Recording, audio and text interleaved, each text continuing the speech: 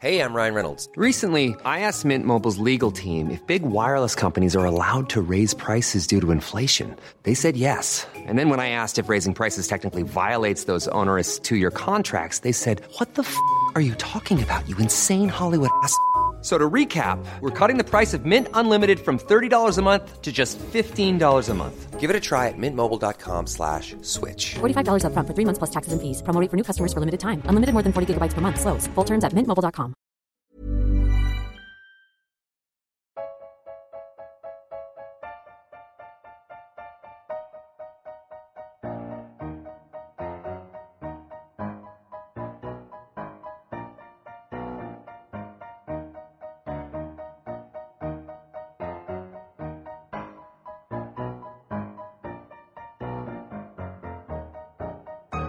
Welcome to this week's Failed Critics podcast, the first without James. Yes, well, quality only gets worse from here. Yeah, editing might be done properly, rather than leaving in big chunks of mistakes. Yeah. His last podcast was just so iconic of what we're going to now term the James era, I think. Because at the end, when my sound cut out, the audio cut out after I finished talking about my triple bill choices, and he just left it in. There was just a long pause and then me saying, hello, hello, and that stayed in. So that's just typical of the James era, I think. And he took the editing job away from me, and that's what happened. It was the Kate Bush of podcasting, that's what it was. It was just experimental. Yeah. It was mental. Right, but I'm Stephen Orr, and I'm joined by Owen Hughes. Hello. And Carol Pett. Hello. And, yes, so James left us, though, with a few films to watch, didn't he? Yes. Which was, I had The Final Member, which I didn't watch the first time round. Carol had the entertaining Danny Dyer romp, Run for Your Wife. Not in this fucking universe it wasn't. I don't know what universe you watched it in. I'm not gonna watch that, trust me. And Owen saw, I can't remember. I saw Condor Man. You saw Condor Man. Yeah. So, I will start off with a review of The Final Member. It's a documentary about a man who collects willies, who lives in Iceland, I think it was.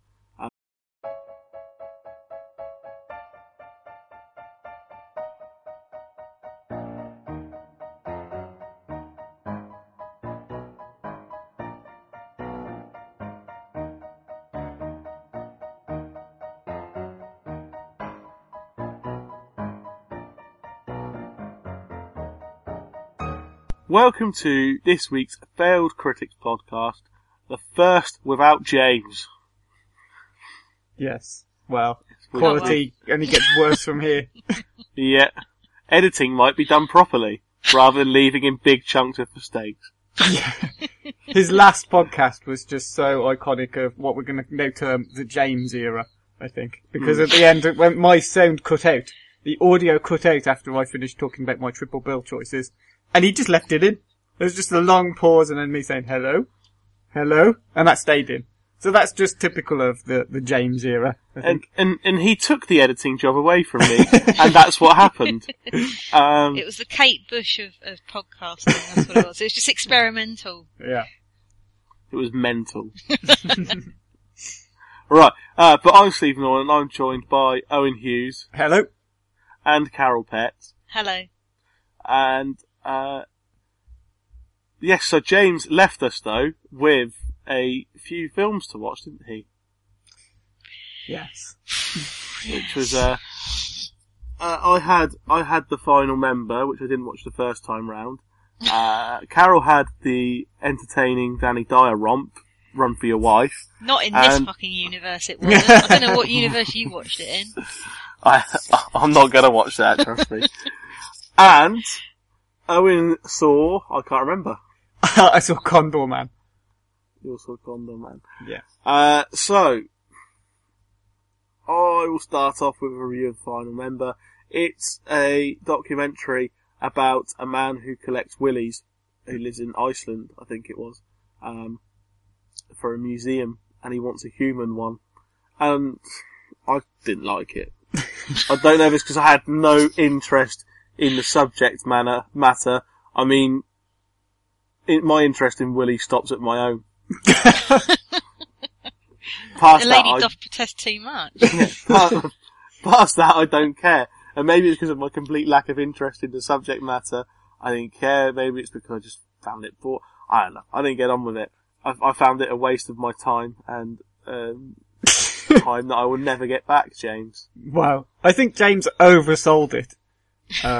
Yeah, as a documentary. But I thought it was still quite good. And it's not really a film about Willies, be honest. It's a documentary about a man's quest to sort of fulfill his life ambition. Which is the collected man's willy. A human man's willy, yes. A human man as opposed to... A human man. A lion man. Willy, yeah. A man, human man. Yeah. And his appendage. Yes.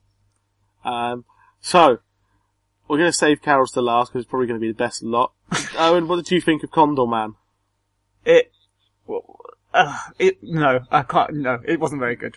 I'm sorry, Matt. I'm sorry, James. Well, I'm not sorry. Well, I'm not sorry, James, at all, actually. But I am sorry, Matt, because he was the one who sort of pushed it on us originally. And he included it in his list of, when he did his Decade in Film article for 1981. And he ranked it as one of his favourites, his top 5. I mean, essentially it's a Disney film about a cartoonist who gets mixed up in an espionage plot where he tries to help, a KGB agent who's trying to defect, and it all goes a bit crazy, but he's also at the same time obsessed with his comic books that he draws and writes, and he dresses up as a bird, which is effectively him in some yellow tights and wellies, and like a paragliding kit. And honestly, it's really just terrible. Matt, I think, likes it through nostalgia. I think if you did see it as a kid, then perhaps if you're a bit simple, you might enjoy it. But I hated it. It was so boring. So boring. I was thankful it was only 90 minutes long. Yeah, wow. That was it really. Scathing. Short and scathing. Short, sweet. Yeah, and scathing. Damning. So, Carol, Run for Your Wife, starring Danny Dyer, Neil Morrissey, Denise Van Outen, and You're One Out of Girls Aloud. Yeah, that's actually what I've got written in my notes. You're One Out of Girls Aloud, word for word. I don't know what her name is. But it comes to something when you say, oh, you're one from Girls Aloud's in it, and she's not by far the worst thing in it. I mean, I enjoy a bad film. This is why James picked this for me, I think. I do enjoy a bad film. But in the so good it's bad category, I'm a big fan of the ones that you see on Sci-Fi at about 11 o'clock at night. That's fine. That's the level I enjoy. This was on a whole new level of shit. This was just unbelievably bad. I was checking my watch 10 minutes in. That's how bad it was. I think it was less than an hour and a half as well. And I felt every moment of that, honestly. It was, I should actually just tell you what the plot is. It's actually based on, apparently, I've just been reading about this earlier. I didn't know. It was based on a very long-running stage show that ran in the 70s for about 9 years. So it had a fair old run, but you can tell it's come from the 70s because what they've tried to do is take a 70s slapstick farce and put it into present day with just horrendous and offensive results. Like the whole treatment of homosexuality especially, and women. It's just, oh god, it's dreadful. So the basic premise is that Danny Dyer is a taxi driver, obviously, London taxi driver. Is a bit of with the knowledge. With the knowledge, and he's a bit of a cheeky chappy. I don't know whether you would believe that coming from Danny Dyer. I'm not sure. Danny Dyer does have two main roles: cheeky chappy or football hooliganism type man. But he's a bit of a cheeky chappy. But sometimes he can play. Yeah. He can be good though. I've seen Human Traffic. He's quite good in Human Traffic. Yeah, I've seen a few films where he's been in good, or at least okay in. Yeah. And I've seen him do karaoke in EastEnders as well. So. But there is a reason why he's in EastEnders now, and was a paramedic in Casualty for a bit. Was he really? Yeah, I'm not sure if it's a one-off episode or longer, but he definitely at some point played a paramedic in Casualty. I'm definitely going to have to add that to my watching list. I think there's a good reason why they sent him to America to cover UFOs as well. I think personally, but Danny Dyer, I love UFOs or something. That was amazing. So yeah, he's a cheeky chappy taxi driver, and he sort of gets involved in a mugging, not actually perpetrating, but stopping the mugging. So there was an actual mugging. No one was being mugged off. It was an actual mugging. No, it was actually the mugging of not of the off variety. No, it wasn't. It wasn't. Are you mugging me off? It was like proper robbing. Yeah, it was a proper handbag involved in everything. Because you need to be clear on the type of mugging if it's the Danny Dyer film. I do, yeah. Sorry about that. It was a tea leaf. They were tea leafing an old woman's bag. They were chawing her bag mugging her right off. Anyway, so I suppose if you mug someone, you do mug them off as well. Yeah, but I mean the joke's on her really, because for some unexplained reason she's got this massive tin of dog food in her handbag, and she goes to hit someone, but she accidentally hits Danny Dyer instead. I'm not even going to bother learning his character name. He's Danny Dyer. She accidentally hits Danny Dyer instead, and he gets a concussion. And then it all comes out that he's just got two wives, basically. One in Finchley and one in, I don't know, some South London hellhole. And, I can say that, I live in South London, it's fine. Croydon. Oh, it was Croydon, was it? I don't know, probably. No, yeah, it probably was. Let's just say it was Croydon. Stockholm, I think it was. Yeah, and it's just, it simply is the worst film I've ever seen. I knew within a minute. Right, you have all these cameos turning up from famous people, and the most notable thing about this film on IMDb and the trivia is how many people's last film this was. Richard Briers was so embarrassed about it. He died 2 days after it came out. That's how bad it is. And you know it's going to be bad when less than a minute in, people turn round and there's Rolf Harris and currently Sir Cliff Richard. It was like, ominous. I can't believe I'm seeing this. Is someone just watching Run for Your Wife and ticking these people off? Yeah, literally. There's about nonsense. There's about 6 people who have died since. I'd watch out if I was Dickens, because he's in it, isn't he? He's in it, yeah, quite. Yeah, that's the bit where the kind of offensive, stereotypical gay neighbours thing comes in. To be honest, Lionel Blair's in it. So, and, it's really bad. And you know what? Also, this was unforgivable. For someone who's meant to be a cheeky London chappie, why the hell is he going, or someone in the film, is going from wherever it was in South London, over Westminster Bridge to Finchley, and then back to Waterloo East Theatre? People, I don't understand. Why would you do that? Your biggest problem with the film is the logistics. Yeah. It's not the biggest problem, but what route would you have taken? Well, I would have carried on going up Waterloo, Westminster Bridge and not double back on myself to Waterloo Theatre. Yeah. It's unfortunate because I actually walk past that theatre like every day on the way back from work, and that's how I recognised it.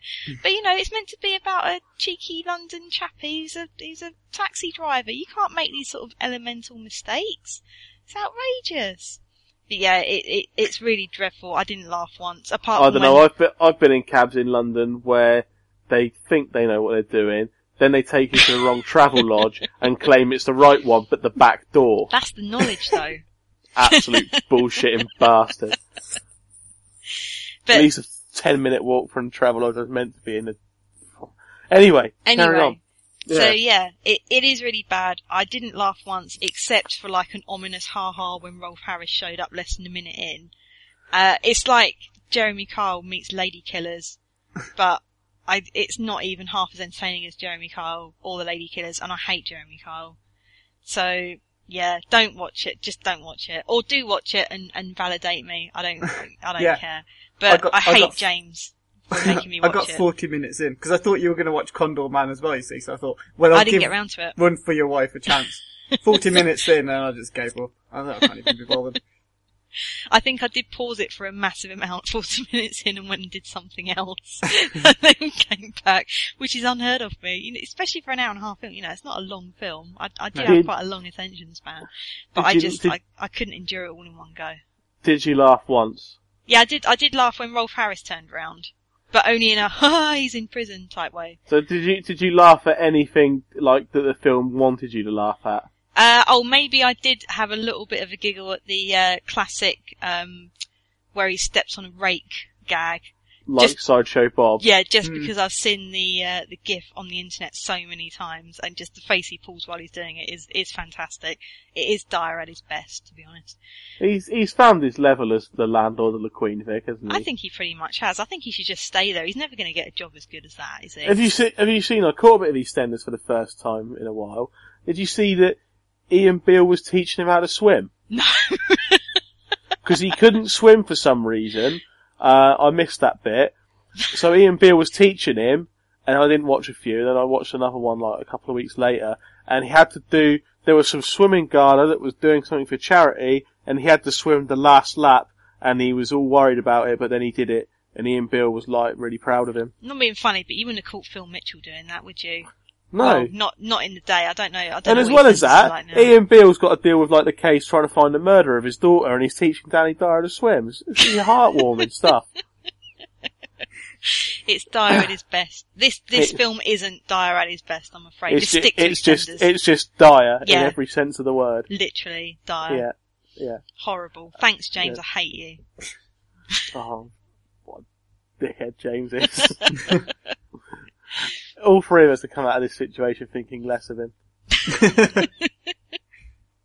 Anyway, the quiz must go on. Back to 0-all all round, and I'm going to, as is my idea, start off this bout of quizzing. I'm going to start off in 1980 with a film called Brubaker. What is it? The Life and Times of the Captain America writer? I don't know. That's a little comic joke for you there. little geek joke, yeah. Gonna skip to 1984, a film called Harriet's Son. 1989, same year as what many might consider his big break, but this film isn't that, it's a film called Glory. No, can't even guess. No. 1991, he was in Robin Hood, Prince of Thieves. Carol. Yes, Carol. Is it Christian Slater? It is not Christian Slater. In 1995, they were in a film called Seven. Who's in? Oh, Carol. Morgan Freeman. Yes, it is Morgan Freeman. What would you tell me? What was his big break then in 1989? Driving Miss Daisy. Oh, of course. What a terrible film that is. Never seen it. He has been in a lot of films. I mean, if you've got, like, when you go on someone's Wikipedia page, if you've got a separate page for your filmography, you've been in a lot of films. There's him and Sam Jackson. I bet Sam Jackson's got a separate one as well. Of course he has. Of course he has. He's going to be in Dolphin Tale 2 is his next film out after Lucy. There you go. Nice. Don't know what that's about. Didn't see the first one. Probably dolphins. Dolphins will be in it, yeah, I'm sure. It's probably a sequel to Cove, the Japanese documentary about hunting dolphins. Isn't that the one with the girl out of Heroes in it? Possibly. They just had Morgan Freeman narrate it in his really dulcet tones, but actually you're just seeing Japanese people slaughter whales. The acceptable face of whale slaughtering. So, Carol has got 1 point then in the quiz. Owen, I will give you a bonus point if you can do an impression of Morgan Freeman. Silence. There you go. Yeah. An impression of Morgan Freeman being silent doesn't count. You've mistaken me for Rob Brydon, I'm afraid. Yeah. On to the news then. Big news and sad news once again coming out of film. Richard Attenborough passed away this week. Star of many, many films, both as an actor and a director, including The Great Escape, Jurassic Park, directed Gandhi, among others. Yeah. I mean, obviously he lived to a ripe old age. Yeah, definitely. Had a good innings, as it were. Yeah. But still sad news, especially for somebody so well respected at his craft and seemingly so well liked as well. Yeah, I don't, to be honest, I don't know a lot of his kind of older films. Obviously, Gandhi, yes. And obviously Jurassic Park, which I think most people that I've seen have been paying tribute, remembering from, because that's just our generation, isn't it? That's just what we know him from. But I mean, before I saw him in anything else, I probably saw him in Jurassic Park and Miracle on 34th Street. Yeah, absolutely. But yeah, I mean, I was watching a documentary. Obviously, everyone's had all this stuff ready for a long time because I used to live around the corner from him. Actually, he's been ill for a long, long time. I think he had a stroke about 6 years ago. He was definitely living in a kind of nursing home of some kind. Yeah, he was living in where I used to live. There were a couple of these like nursing homes for retired entertainers. Why hasn't someone written a sitcom about this?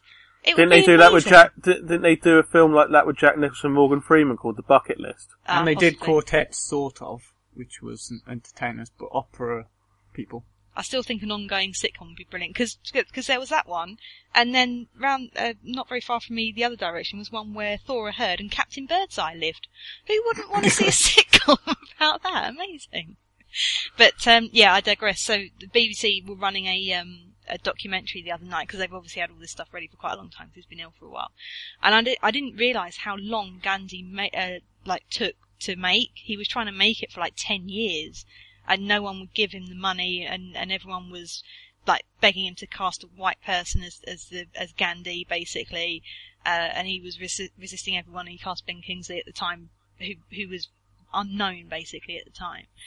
And it was just, a real kind of testament to his kind of strength of character that he just kept going trying to make this film. And it turned out to be, he was absolutely right, and it picked up, 11 Oscars or something. And, it's an amazing kind of testament to, if there's one film that kind of stands up as a testament to his strength of character, then it's got to be Gandhi, really. And Brighton Rock, of course, is the one that, is the other film that most people have been paying tribute to him for, because it's such an iconic British film. And he was fantastic in it. He really was. James loved it. I like it. I didn't love it as much as James did, but it's a really good film, and it is mainly down to how convincing his portrayal of this character, this gangster who's controlling and dominating his girlfriend. It's really menacing, quite sinister. Yeah, he's completely terrifying. He is, yeah. The recording he makes is just one of the most really disturbing acts a character has committed in one of those type of gangster films, and he pulls it off really convincingly. Not that I'm accusing him of being a real gangster or anything. No, acting. Yeah. See that? Acting. He also tells John Wayne to put his gun away in a film called Brannigan, and that is quite convincing as well. I don't think many people could get away with telling John Wayne to put his gun away. That was definitely one of those moments where, because if you'd only known him from being Santa Claus and John Hammond, and then you saw that and you were like, oh my god, I just don't know what to think anymore.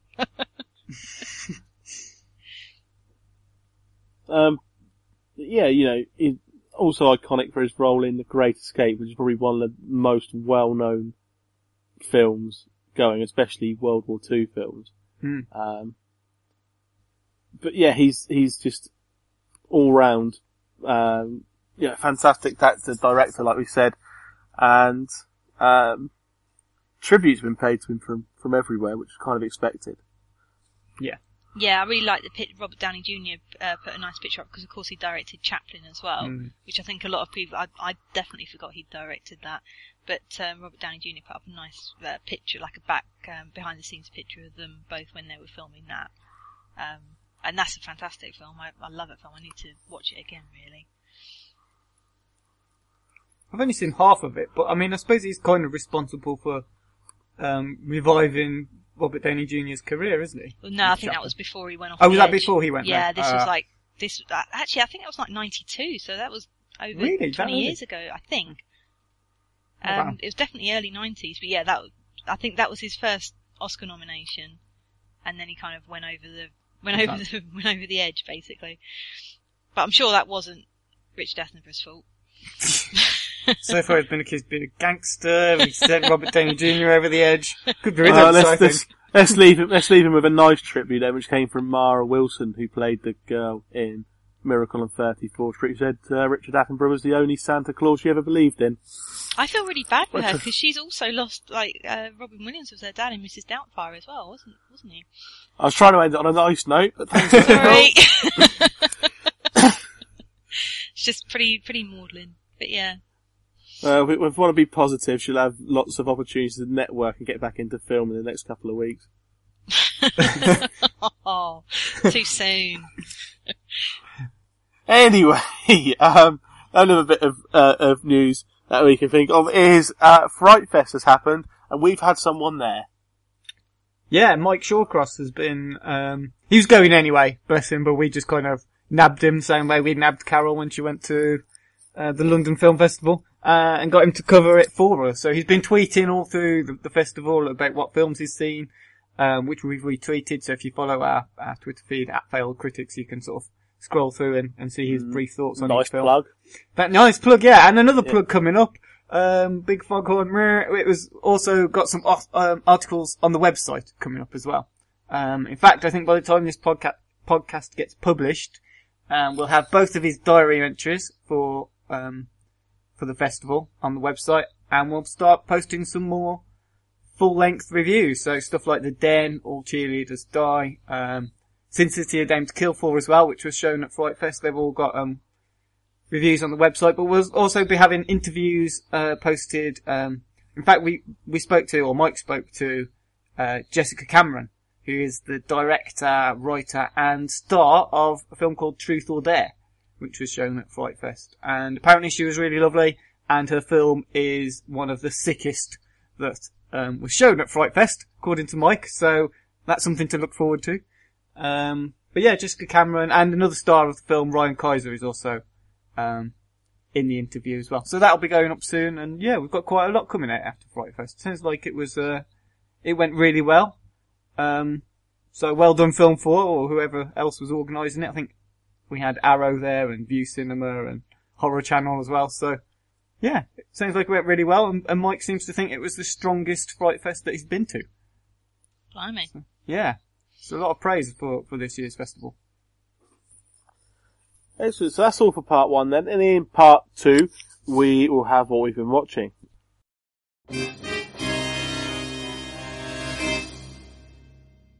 What we've been watching then, when we take a look at the films we have seen that aren't necessarily new releases in the last week or so. Both Owen and me have seen some of the Fright Fest films. I've never quite worked out if we're okay to tell people where we watch these things to. Because we're not. You mean when we went on holiday to America and we took a laptop with us? And we saw them on their version of Netflix, you mean? See, because we're not actually doing anything illegal, are we? Because we're not stealing them from anyone, because they're not available on the UK Netflix. And I subscribe to the UK Netflix. Yeah, right? and I subscribe to Netflix anyway. But they're not making these films available on the UK version. So I'm not stealing anything off of Netflix. I'm not stealing anything off of anyone else. I don't know about you, but someone comes into my house and sets it up. I've got no input into this whole situation. I just turn the laptop on and there it is. Yeah. Nothing to do with me, Gov. Yeah, exactly. Oh no, I do it myself. I subscribe to Unblock US. Oh right. I use Uno Telly. There you go. I personally think that, I don't think Netflix really do a lot to stop you from doing it, do they? Because I think they know that if they did, their subscriber numbers would probably half. You have to have a Netflix account to be able to change it to the US one or the Canadian one or whatever. So, yeah, I don't think I'm doing anything wrong. I pay my money to Netflix. I pay my $5.99 a month. Mm-hmm. A little bit extra for Unblock US, like yourself, Steve. And if anything, it makes it more bearable to pay £6 a month for the selection that I get. Because if I had to pay £6 a month and only got the UK one, I think I'd just unsubscribe. Yeah, well, Run for Your Wife isn't on US Netflix, so... No, that is very true. That's probably something, that's probably definitely in the positive tick for the US service there. I find Canada normally quite good. Anyway. Yeah, I'm waiting for Korea to films start in up on Netflix, and then I'll be all over. So, me and Owen have both seen some films that were featured at Fright Fest, through Netflix US. We've both seen The Den, haven't we? We have, yeah. And the director's seen my review. Just a little humble brag. Tweeted Yeah. my review. Yep. We're best friends now. Me and Zach Donahue. We're like that, you know. I've got my Did fingers. he nominate you for the Ice Bucket Challenge? No, I nominated him and then he declined. I didn't. hated mine. Horrible. I haven't been nominated. I have done it.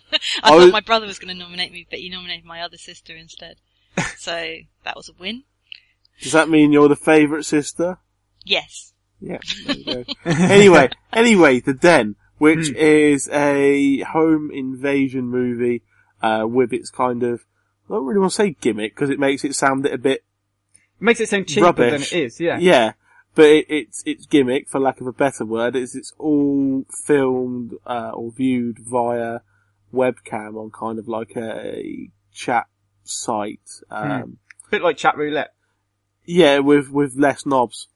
Although some knobs. There is some penis. There is a bit of willy wobbling. Yes, Going on. as you wonderfully termed it. But yeah, it was really good, wasn't it? I loved it. I thought it was, so different to what I was expecting. I thought it was kind of, for home invasion films, what Paranormal Activity, the first one, was for scary ghost films. That's a really good analogy, actually, because it's kind of taken an already existing genre and not subverted it, but it's turned it into something different. Because it's a home invasion film with no actual people invading her home. That's the odd thing about it. It's all done online, rather than, you know, someone being dragged out of a bedroom or whatever, or hiding under the bed, or, you know, Your Next was out last year, and I really liked Your Next. I thought it was very good, but it is, that's a typical house invasion film. Yeah. Whereas this is not a typical house invasion film. Or home invasion, I suppose, is the correct term, because it's sort of the point of it is it's invading your privacy. It's in your safe place. That's what makes it so different to like just a typical slasher film. And that's why it still works as a home invasion, even without a guy in a mask and a knife breaking through her front door. Mm. Yeah, it's definitely different, but it's a bit of a twist on your standard home invasion film, using kind of new technology, being able to access people's homes or you know, personal history through technology, which I suppose is perhaps just as much an invasion of privacy as someone breaking into your home and having a look round. And yeah, and the point, of course, is still, you know, it's almost like a reflection back on the viewer. Why are you watching this? What are you getting out of this? You know, like Michael Haneke's Funny Games films that just flip the whole thing back around and say, well, look, you're watching this. Why are you watching this if you're disgusted by it and you know it's wrong? Which is a very clever thing to do, you know, putting you, because the whole film is, like you've said, from behind a webcam. You witness it from the character Elizabeth's computer screen, the whole thing. So it's I found it fascinating. It was just so unusual. I think we both had problem with the ending, or the very. I certainly had a problem with the very ending, the kind of last scene. Really? Yeah, I just thought, I can't say too much about it for people who might want to watch it. It just kind of like threw a message in there at the last minute. I don't think it threw it in at the last minute. I think it was a build up to, because it could have ended it in one of two ways, really. You could have either ended it the way it did, or you could have ended it in a way that sets itself up to become like a franchise film. And I don't think it does. I think it sets itself up as a, look, you've watched this. What do you think about it?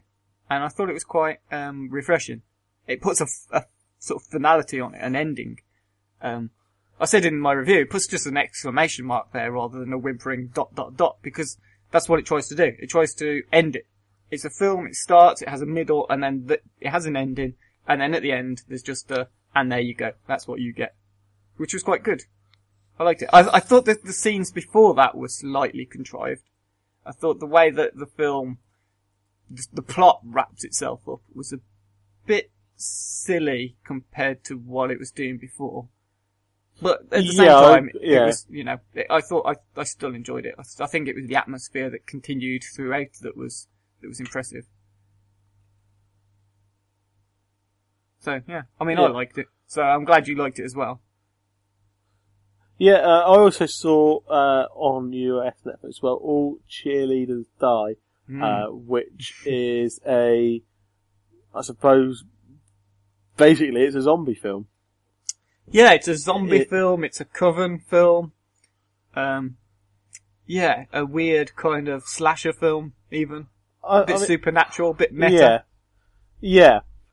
Basically a group of cheerleaders end up dying and are brought back to life by one of the cheerleaders' friends or ex-girlfriend who's into pagan stuff and brings them back to life. I didn't really like it. I mean, that kind of film, I like zombie films. I like that kind of film. The plot was the kind of thing kind of seen before. I didn't really engage with any of the characters. I didn't really like any of the characters. So I wasn't really, whether it was the guys they were going after or the girls. I just didn't really like any of them, particularly think they were good characters or interesting characters, and therefore didn't really root for them. And I suppose that's why I didn't like the film, which is a shame because on paper I should have liked the film. It's the kind of film that I like, not the greatest films of all time, obviously, but one that you enjoy watching for an hour and a half or so. Yeah. I think that's fair. I think you can watch it one of two ways. You can watch it as, at face value, like you've said you kind of done it, and you appreciate it as this zombie cheerleader slasher film. And you either like that or you don't, and that's fair enough. But I think there's another way to look at what it's doing, which is it takes the kind of tropes and the standard, characters of these kinds of films, of these weird slasher films or these supernatural things, or you've got the cheerleaders, you've got the jocks, and I think what it tries to do is strip away all the excesses of these characters through the genre, and starts again. It puts them back into, look, there's no baggage on this. What you see is what you get. And I kind of appreciated it from that. I found it quite fun though. I do think on face value, it was still quite a fun film, but at the same time, I can understand why you wouldn't like it, especially the reasons you've given, because the characters are not endearing, shall we say. No, and there's not really any, not really well fleshed out or anything like that. It's not really. Yeah, I think it's more to do with what it's doing in the subtext with those characters, and you either like that or you just want to ignore it because all you want to watch is the film. You watch it because it's about zombie cheerleaders, And so, yeah, I mean, I'm not trying to patronise you or anything, Steve. I'm just saying there's two ways to watch it. And I think, yeah, I don't know. It depends. How much you like it is going to depend on what you're expecting from the film. Okay, so Owen, give us a summary then of the other Fright Fest films you've seen. Yeah, well, the other film, I suppose the biggest one, that's also on US Netflix, and was shown at Glasgow Fright Fest earlier in the year as well, was Wolf Creek 2. Which was really good, actually. Have either of you seen the first Wolf Creek? No. Yes. You have? Okay, Yeah. What did you think of Wolf Creek? It was alright. It's been a long time since I've seen it. I remember it being quite unsettling though, quite disturbing. It was very disturbing, I thought. Yeah. It was, I don't know whether you describe it as kind of torture porn. For a large portion of it, anyway, there's a lot of torture going on in the film. Wolf Creek 2 is not as heavy on that. There's still that kind of thing in there, and it's still really difficult to watch parts of it. But yeah, it's a lot more engaging as a film. I found Wolf Creek, the first one, very difficult to enjoy, whereas this has got more to it. There's more humour with it. I think Greg McLean, the director's kind of grown a bit more, because he was originally part of that, well, I don't know whether you've heard of the term, but the Splat Pack of group of directors who were making these sort of horror films. And he made Rogue as well, which was a really good Australian film.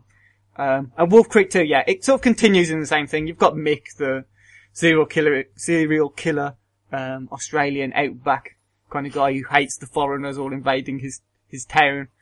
And it's similar plot really. Plot is pretty much the same, but it's just better. It's done it a lot better. Yeah, it was really good fun. But as I say, it's been out a while. I think a lot of other people have seen it already. But the other film that was shown at Fright Fest was something called Stage Fright. Now, I've recommended this to James, and I recommend it to people who do like this sort of film. It's a musical giallo. You know what a giallo is, the Italian slasher things with the guy in a hood and a knife and you never see their face till the end. That kind of pulpy, slasher movie. It's a musical of that. It's sort of like, Glee. And I don't like Glee. I'm not a fan of Glee. I'm not a fan of musicals in general. But I know people who've seen it and do like it for what it is, and I just don't like it. It starts off being quite decent. There's a lot of humour in it. It's played for laughs mainly. But it just descends into this gimmicky, generic slasher, and it just does nothing for me. I did watch another kind of musical horror not too long ago. Sweeney Todd, because some other people told me that was a good Tim Burton film, and those people are wrong. It's not. You don't like it, do you? Outrageous. I love Sweeney Todd, but I like the stage show a lot. And I thought it was a good film version as well. Yeah, I didn't particularly enjoy it. The ending, it was okay. I thought the ending was okay to Sweeney Todd, the musical thing. But the rest of the film was so tedious. So tedious. But you just don't like people singing through stuff though, do you? Why do they have to sing everything? Because it's a musical, Owen! It just, trying to make things rhyme and then it doesn't make sense and it's just, no, fuck off. Can't be doing with that. So Stage Fright, well, yeah, I mean, if you like musicals and you like horror films, you probably like it. I don't like musicals, but I like horror films and I thought it was alright. I'm just gonna like it to spite you, to be honest. Yeah. But the only other film that I really want to talk about, I guess, well, there's two films, but I'll very quickly skim over one of them. Bad Milo, which is about a bloke who has a growth inside of his arse, and this growth comes out and starts killing people that upset him. Yeah. I sort of wish I had one of those. It looks very uncomfortable. Especially on Twitter sometimes. It's about the size of a football when it comes out of his arse and then goes back in his arse. So that's probably not the most comfortable experience. But it's a bit like Basket Case, a modern Basket Case. So it's alright, quite funny. Chap in it, I can't remember his name, I should have looked this up, I'm really sorry. He's quite good, he's quite believable as this guy who's got this extreme agony in his gut and has to deal with his father issues and his job's really shit and his wife wants a baby and he doesn't really think he's going to be a good father because of his father issues. But trying to look for any deeper context in it is fruitless. It is just about a guy who has a monster that lives in his arse. That's it really. And it kills people. And it's quite amusing. In a childish, immature sort of way. That's the sort of high concept stuff that Michael Bay needs to get back to doing, I think. Yeah. Well, it's better than a lot of Michael Bay films I've seen, put it that way. But the other film, the final film that it was shown at Fright Fest that I want to talk about, isn't really a film, it's a documentary. It's called Doc of the Dead. And it's kind of a documentary that starts off by looking at the history of zombies in cinema. So it goes over a lot of things I already kind of knew anyway. But it was still quite interesting to watch. So they talk about, White Zombie, and they talk about I Walked with a Zombie, and talked about how the origins of the zombie culture came from, either voodoo curse, or sometimes it was alien parasites when the sort of 40s and 50s sci-fi films really took hold. It was all because of UFOs and that kind of thing. And it wasn't really until Night of the Living Dead in 1968, which is my favourite film of all time, came out and changed everything. Even though it never refers to them as zombies. And George Romero in the documentary kind of thinks that he invented a new kind of creature. And it was only when some article in New York came out and they sort of referred to his film as having zombies that suddenly they were like, oh, for fuck's sake, we haven't invented anything new. These exist already. Which is quite amusing. But then it goes on to look at the more like zombie culture that's developed from there. How these things have just sprung up in pop culture and how now every other app seems to have zombie on it. and it's just taken over where it's come from. So it's really fascinating. If you've got any interest in zombie films or the history of zombie films, or even looking at how it influences things today, then yeah, worth a watch. Dock of the Dead, totally. Really interesting. But that was it really. There are a couple other films on US Netflix that I think were shown at the Fright Fest. I think Drew, the man behind the poster, which is about Drew Struzan, who's an artist, an iconic artist who's drawn lots of cover photos and posters and stuff. He did did he do the Raiders of the Lost Ark poster, and he's done all the Indiana Jones ones, and he did the Star Wars ones as well? Possibly, Is that the same guy? Maybe, yeah. I didn't watch it in the end. I didn't find time before we did the podcast because I was too busy watching Condorman and Run for Your Wife. But 40 minutes of Run for Your Wife. 40 Don't minutes pretend of like Run for Your you Wife. endured the whole thing. No, I didn't. I switched off and then I watched Sin City, the first Sin City again. So, but no. So that's on US Netflix as well. I'm sure there are a couple others probably dotted about in you know Canadian Netflix, or weirdly the ones that pop up in like Brazilian Netflix or the Dutch Netflix every so often. But yeah, those are the ones that I've seen anyway.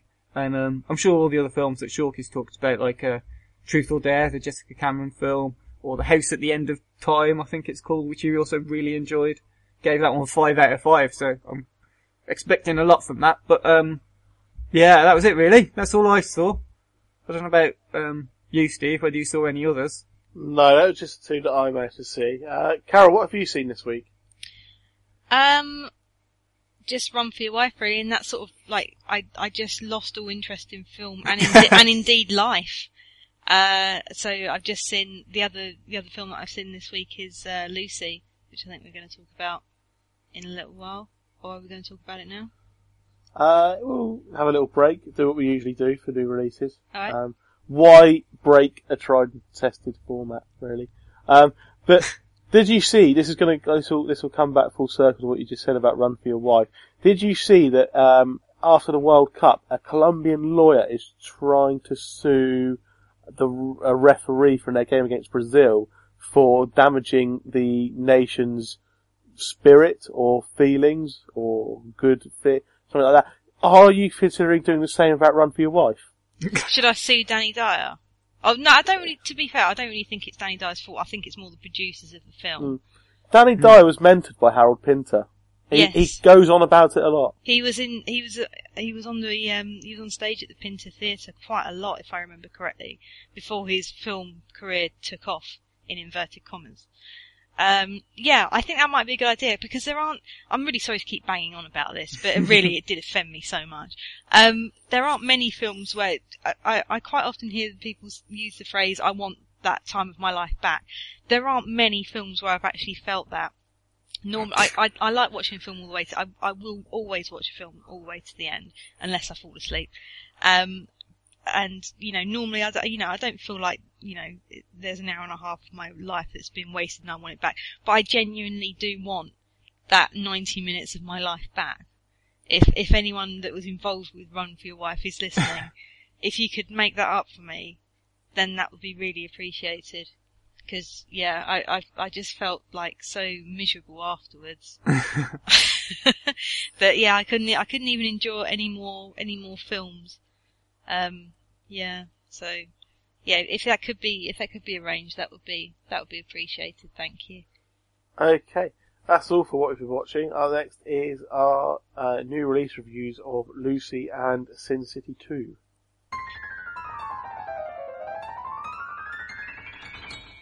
So, time to review some new releases now. First up is Lucy, which stars Morgan Freeman, Scarlett Johansson. Scarlett Johansson is a woman who has her brain altered with by some drug, and it goes really clever and stuff. Here's a clip. Somebody put a bag of drugs inside me. I need you to take it out. It's leaking. It is estimated most human beings only use 10% of their brain's capacity. Imagine if we could access 100%. Interesting things begin to happen. Yes? Professor Norman, my name's Lucy. I just read all your research on the human brain.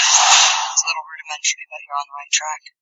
So then, that was a clip of Lucy. I think both Carol and Owen have seen this one. So Carol, why don't you start us off with reviewing Scarlett Johansson's latest outing? And probably the first one where she's actually headlined a film for quite a long time. I can't remember the last time she was actually like the leading person in the film now. Under the Skin? Oh yeah, alright. I didn't mean to make you sound like an idiot then, sorry. It just came straight to my head as I thought. In my defence, it wasn't a very wide release, was it? And No. and also it was a bit weird. So anyway, so she plays Lucy, surprisingly enough, who's basically unwittingly involved in basically being a drugs mule. But the problem is she's carrying this drug which is based on the one in Limitless, basically, but it looks more like the one from Breaking Bad. They've just put a little bit of topical stuff in there, and it breaks inside her and she starts absorbing it all, and her brain goes from accessing 10% to 100% of her cerebral abilities. And it's extraordinarily boring, to be honest, for a film. Yeah, I just got really bored. I think the reason they put in so many of those animal cutaways was because Luc Besson realised that it was getting quite tedious. There are a number of these silly like cutaways, because there's this bit at the beginning where she's being chased, and it kind of gets interspersed with an antelope and what was it? I can't remember what it was now. A leopard or something, wasn't it? And it's are they like Family Guy cutaways? Well, No, it's just stock footage. It's just a lot of stock footage. So it's like really hammering home the point that yes, she's being chased and she's going to have her throat torn open by a leopard, but obviously she doesn't. But you know, it just kind of hammers home the point, and you're like, yeah, I get it. I understand that she is being chased by these people. You don't need to back that up with nature footage. What did you think of that? I mean, I thought it really annoyed me actually after a while. It was a bit simple and repetitive, and I think it kind of acted as filler as well, to be honest. Yeah, I didn't like the stock footage stuff at all. None of it seemed to fit, and it just, like you said, it was patronising. It really was patronising, because you just get this clip of the leopard or whatever chasing the antelope, and it would just go on and on and on, and then they'd show it again in slow motion, and then you just have more of the stalking, and it's just, like you say, you get it. You know what you're talking about. We understand already, Luc Besson. Move on. Carry on. We've got it. Keep going. Yeah, I'm not really happy with the film that comes out with such a stupid premise for a start, by the way. 10% of our brains. Which isn't scientifically accurate, I believe. It's not very scientifically accurate at all. It's quite a common myth, though, isn't it? Yes, it is. Probably because films like this, and Limitless, I think, runs on the same lines, doesn't it? If I remember correctly. I don't know, I have seen Limitless, but better than the book, actually. But anyway, I digress. And yeah, so it was kind of offensive that it comes out with such a stupid premise, but then also feels need to, as Owen said, patronise us with hammering home these certain points. Like, we're stupid enough to believe what your film is about, but we need to have things explained to us because we are that stupid. And on levels of bad science, is it Day After Tomorrow and 2012 bad? No, not quite. No, it's not that bad. No. There's no neutrinos mutating or anything. There's no ice chasing impossible. you along a wall. Yeah. It's not like they're happening. No one's running away from the wind. Yeah. It's just, it's just happening didn't happen in my mind. It's not. It doesn't exist. What doesn't I exist? like happening. What? I like it. I don't know the happening. I don't understand. With anyway, Mark Wahlberg and M. Night Shyamalan. Wind. I can't believe that no one's getting that. Anyway, Oh, I see. Yeah, okay. Move on. Yeah, quickly. It's alright, we'll fix that in post. No, we won't. Yeah, so, it was pretty annoying. And also, like, the way that they took alright, let's just say, okay, for argument's sake, alright, fine, we use 10% of our brains, whatever. If we did, only use 10% and then it went up, what would be the next logical, like, move? It wouldn't really be chucking people around the room, I don't think. Personally. Have you got any basis for this? Well, no, but you a scientist? neither does Luc Besson. I would definitely go with the kind of getting faster and being stronger and things, but actually throwing people around the room by telekinesis, I'm not sure about that. I just think you'd be able to read quick like Johnny Five. Exactly. Well, yeah, Morgan Freeman, I mean, his character, he did spend 20 years researching it, so careful what you're questioning there, Carol. He spent 20 years researching, and his hypothesis was you could not only control your own matter, you can control matter from around you as well. But there's no not even Louis Van Gaal can control matter. Hey. But there's no that's a big leap though, isn't it? There's no there's no theory, if you're going to make up pseudoscientific bollocks, at least make it like semi-believable and have like a line of I watch superhero movies all the time. I know what I'm talking about here. I know pseudoscientific bollocks when I see it. And some people can make it believable and some people can't. And yeah, I was just quite bored really, especially towards the end. I'm not going to give it away or anything because obviously some people may not have seen it and Steve hasn't seen it. But I felt the ending was just a bit kind of it's just kind of, oh, okay, that's happened. It was a little bit inevitable in the sense that you kind of knew where she would end up. Oh, being, yeah, definitely. The character, anyway. Yes. You kind of understood that. Because, I mean, they make a point of it, don't they? It's one of these other pseudo-scientific bollock phrases that comes up, and he says, what happens when you get to 90%? Oh, well, you can control space, time, and everything else. And then what happens when you get to 100%? Who knows? And it's like, well, you can hypothesis right up to 99%, but 100% of your brain that means... last 1% is weird. That's it. Beyond Nobody my knows. grasp. What else can you control other than time, space, and everything? Other than time, space, and everything. Yeah.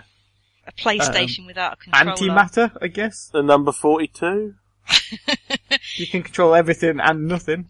You could play PlayStation exists. without a controller while you're waiting for it to charge up.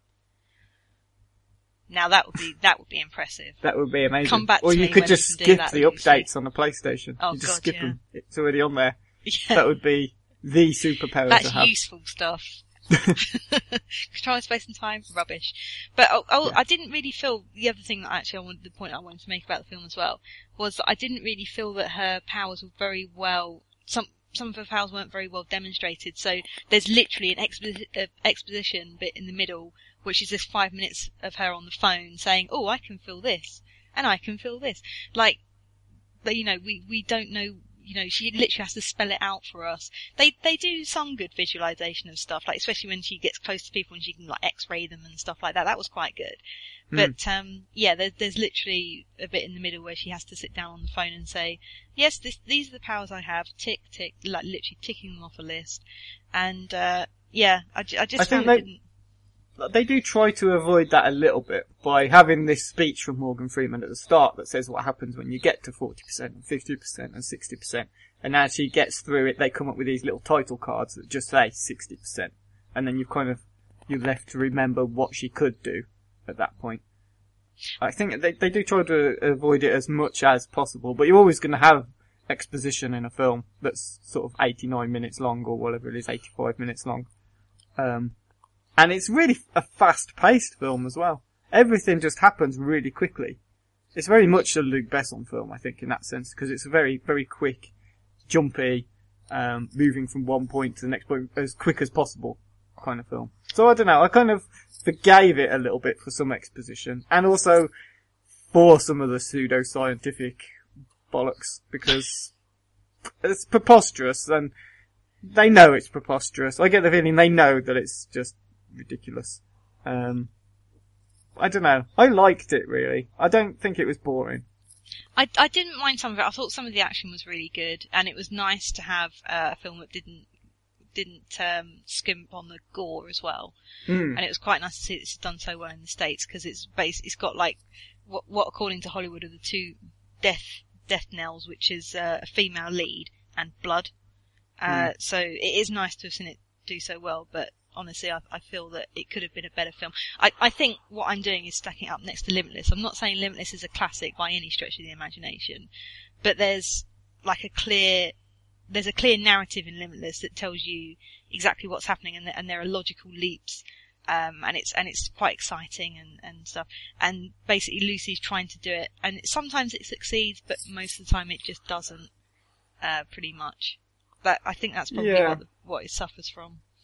I think if you want a film that's quite gritty and based in some sort of realism, you're gonna not enjoy Lucy. I think if you don't enjoy films with these preposterous pseudoscience theories, you ain't gonna enjoy Lucy either. But if you just want a silly, quite fun, fast-paced European thriller, it's also got this, like, violent, revenge-driven Korean aspect to it. You know, Choi Min-sik, who we haven't mentioned at all, but is one of the most well-known Korean actors in the West. He's brilliant in it, I think. Is he the boss man? He's the boss man. Yeah, he's the quite big good. gangster boss. Yeah, he's really good. I like his scene, actually. We're trying to give it anything away that's crucial to the plot, but the scene where he gets a translator in. Yes. And then just sort of walks out of the room. I thought that was a really good scene. And he was a good actor in it as well. I liked, I'm gonna get the pronunciation of his name wrong as well, but I'm sorry. But, Amir Wakad, I think it's the first time I've really noticed him in a film. I've seen him in a few other things, but it's the first time I've really sort of noticed actually he was pretty good in Lucy. So I think the performances in it are quite good. Yeah. And it is fairly short, and like I said, it's very quick, and I don't think it's one of those that you'll be clock watching, through, apart from when it's just lots of repetition of sort of stock footage. Other than that, I thought it was quite good. It might not be so good on a repeat viewing.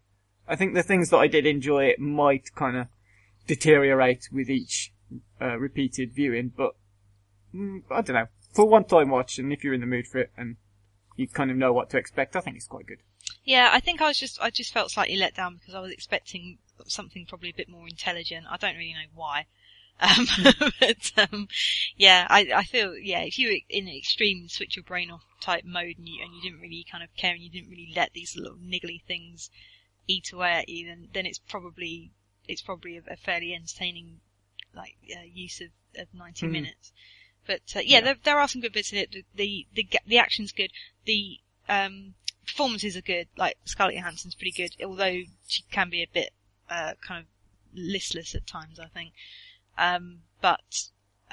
Generally, like, yeah, so actually, just reminded me, some of her scenes where she's kind of looking out of the window and she's imagining all these different lines that she can see coming out of people's heads and stuff, going up to the sky, all these different coloured lines. That was ridiculous. She looked ridiculous doing that. Yeah, exactly. Yeah. Just like, oh right, yeah, lines, cool. Anyway, the performances weren't the problem, and I just felt the ending kind of dragged on quite a lot. It's if you're not expecting much, then you're not going to be disappointed. To be honest, sounds like you enjoyed it a bit more than me, though. I think I did, but that doesn't really make a difference, does it? I can see why you wouldn't enjoy it as much, and I think it's equally valid reasons. Okay. And Owen's also seen Sin City 2, Dame to Kill For. How did you rate that one? Again, this was quite a difficult one to rate because it is what it is. I mean, have you seen the first Sin City? Yes. A long time ago, but yes. Yeah, okay. So it is just a return to the same city, but with other stories in it. That's pretty much all the film is. The first film was comprised of, I think, 4 different stories, involving different characters that actually all end up intertwining. This takes the intertwining stories to another level. Things are a bit more involved, with each other. But I like it. I do like it. I honestly want to try and defend it because it's Robert Rodriguez, and I really like Robert Rodriguez. I think he's a very good director. But is it a great film? Difficult to say. The thing it has in abundance is style. It's got absolutely tons of really strong, quite good looking visuals to it. And when I say quite good looking visuals, I'm not just talking about the fact that Eva Green spends 80% of her screen time in the buff. Probably 90% in the buff as well. She obviously looks stunning. The film is sold on the fact that all these female actresses in it are meant to be these hyper-realistic, beautiful women who, men just fawn over, and that's the point of them. So, as a sort of femme fatale, siren-esque character, she's great. She's very good in it. She steals the scene, whatever scene she's in, not just because she's naked, but because she's a very good actress as well, and I think she sort of shows that she's very suited to this kind of noir, crime, thriller-esque type story. So that's very good. Visuals, as I say, very good. Everything is still in black and white, except you have these, bits of colour that pierce the images every so often. So whether it's someone's green eyes or whether it's a red blood splatter. Actually, some of the blood in it is, what they use is, instead of it being red, it's white. And I think when it looks white, and it just looks like, because the comic that it's based on is black and white. So when it's the white bits, it's very good at, still having quite a big impact when you see someone's throat cut and the blood goes everywhere and it's just basically blank paper is what it's supposed to be. It looks really good, and it's quite a sort of nice nod to the original source material as well. But one thing I do like about Sin City and Sin City 2, just going back to a debate that crops up on here every other podcast, is the fact that it's not a PG-13 at all. It is definitely an 18 film. And you don't get too many 18 rated comic book adaptations. And so it's quite refreshing. I mean, when it came out in 2005, that was really, other than Blade 2 and The Punisher, this was the first comic book adaptation to be rated so highly.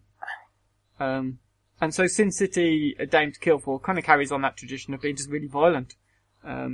Which is fair enough. Have either of you, perhaps not Steve, but I know, Carol, you also read comics. Have you read any of Frank Miller's Sin City comics? No, I haven't. It's one of those things that's been on the list for ages, but doesn't ever seem to be particularly cheap in Forbidden Planet. It's never cheap, is it? I think I ended up getting them at the library in the end. But A Dame to Kill For is a really, really good comic. It's been a few years since I read it, so I couldn't really remember any of the particulars about it. But it seems to be quite a faithful adaptation from what I can remember, while still putting a new spin on it. The themes seem the same, the characters are quite recognisable, and it does just look like a comic book. That's the whole point of the Sin City films, I think, is it's just this black and white noir comic book story. So it looks great.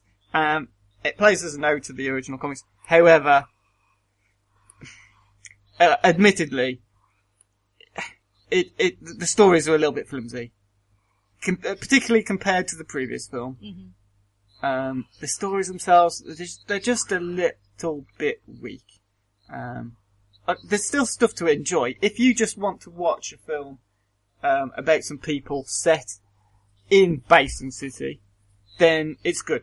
And that's all I wanted to see. I wanted to see, Mickey Rourke again as Marv. I wanted to see, Bruce Willis again. I wanted to see Powers Booth, who is brilliant in this, actually. Really revels in his role, Powers Booth. Fantastic. Eva Green again, she's fantastic. Joseph Gordon-Levitt is in it, and he's pretty good as this sort of wisecracking, cocksure, quite lucky gambler who gets mixed up in gambling in the wrong places, and he's too sure of himself. And his story's quite good. But it's just not as good as the comic, and it's not as good as the first film, which is why it falters a little bit. Because it's just going to be compared to them. It's inevitable, it's unavoidable, it will be compared to the things it's adapted from. And the comic's better, previous film's better, but it is still a decent film. It's only out in 3D at the moment, I believe. And then did you say it was out on Friday in 2D? It's properly speaking, it's in previews at the moment, even though it did come out on Monday. So it's showing in 10 Cineworld cinemas in 2D at the moment. None of them are in London. So I'm waiting until Friday or Saturday where I can go and see it in all its 2D glory. Because I don't like watching films in 3D unless I have to, or unless it's worth it. It's not worth it. It's not worth going to see in 3D. No, exactly. So has it been worth the 9-year wait? Because it's been a long time since. A very long time. That is an unnaturally long time in Hollywood years between sequels. Yeah, it is. It is really long, especially because the first film was such a surprise success. It won awards for its visual style. Was it even shown at Cannes Film Festival, I think, and it went down really well there. Which, for a comic book film was just unheard of. So it's done done fantastically well, the first film. Then you're right. I think the first film was 2005. This is obviously 2014, so it's 9 years. Is it worth the wait though? I don't know. It's tough because it's quite a long time to leave it to give you a sense of, well, actually, I would quite like to revisit this city and revisit these characters. But it does disappoint a little because it's not as good as I wanted it to be. And I don't know whose fault it is either. I don't know who to lay the blame at because the stories are obviously Frank Miller's stories. He's co-directed this as well as adapted his own book to a screenplay. Robert Rodriguez is there who, you know, I've only seen like a handful of bad films out of his whole catalogue, so yeah, I don't really know whose fault it is. Or if it's anybody's fault, or if it's just my fault for expecting more. I'm not sure. Let's not forget that Frank Miller directed The Spirit. That's true. He did. I just think... He's had a very strange career in film. Yes. Because he did RoboCop 2 script, and that was completely butchered. And the film that went out was supposedly nothing like what he wrote, and it was another one of those where, well, the film RoboCop 2 didn't do as well as the previous film, so is he just trying to distance himself from it? I don't know. But then he did RoboCop 3, and his script again was supposedly butchered and made into this sort of PG film. So he's had a very checkered career. It was Sin City that kind of brought attention back to him, and Batman Begins, of course, which was borrowing heavily from year one. Yeah, I just think that the problem with obviously I haven't seen the film, but I think the problem with the reception it's got, and it hasn't had a very good reception at all, is twofold. Really, like first, obviously the gap has been massive. And if they'd have stuck out another 1, 2 or 3 years after the first, then probably people's expectations wouldn't have been quite so high.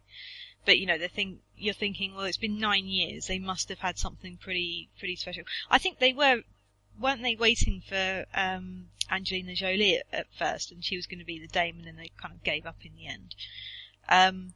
Well, I think, I don't know where we're going with this conversation now, but part of it is Eva Green is naked quite a lot. Oh.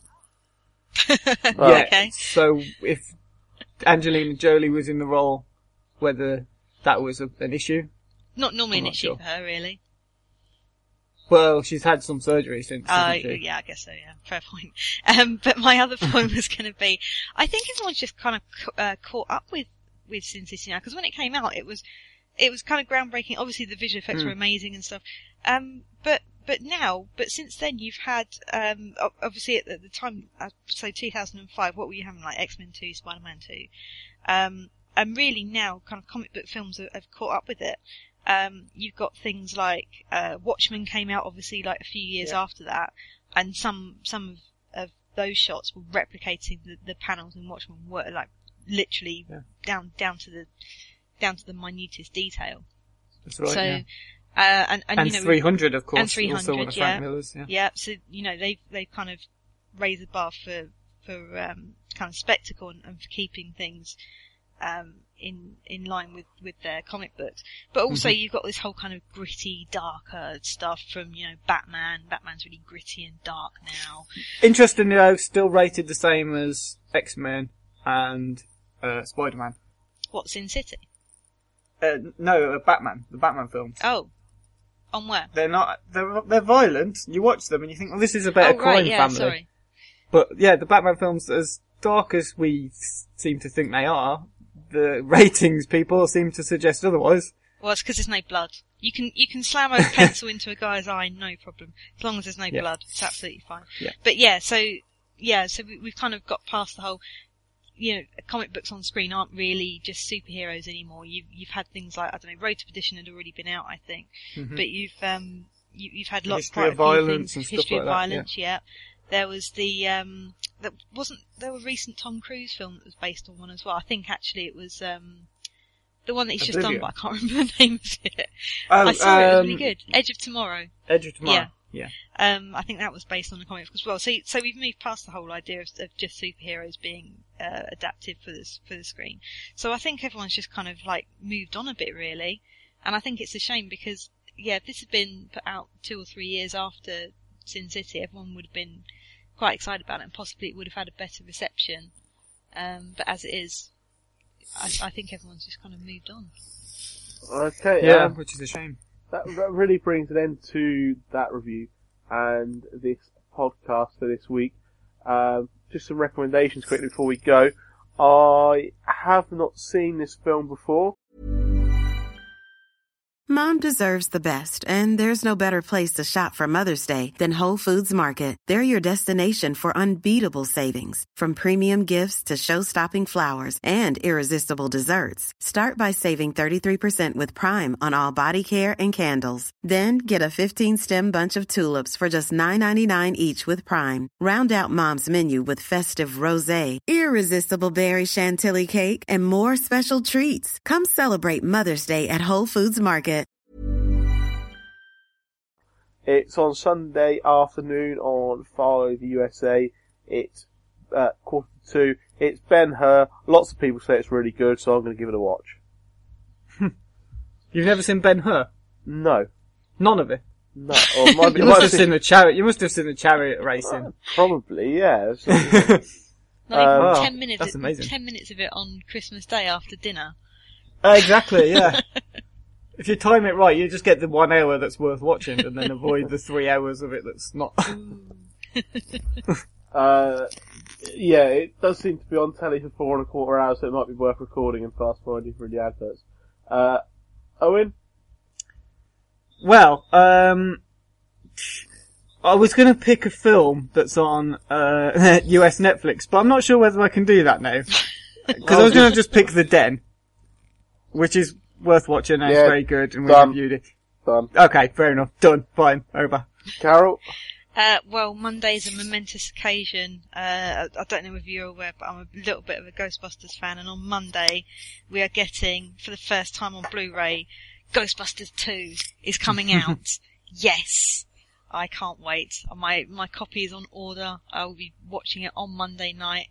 Hail Vigo. So yeah, that's all for this week's podcast. Thanks to everyone who's contributed, listened, downloaded. Keep your eye on the website, www.filmcritics.com, because we're going to have lots of good articles, especially the stuff from Fright Fest going up in the next week or so, and we'll be back around the same time next week with another podcast.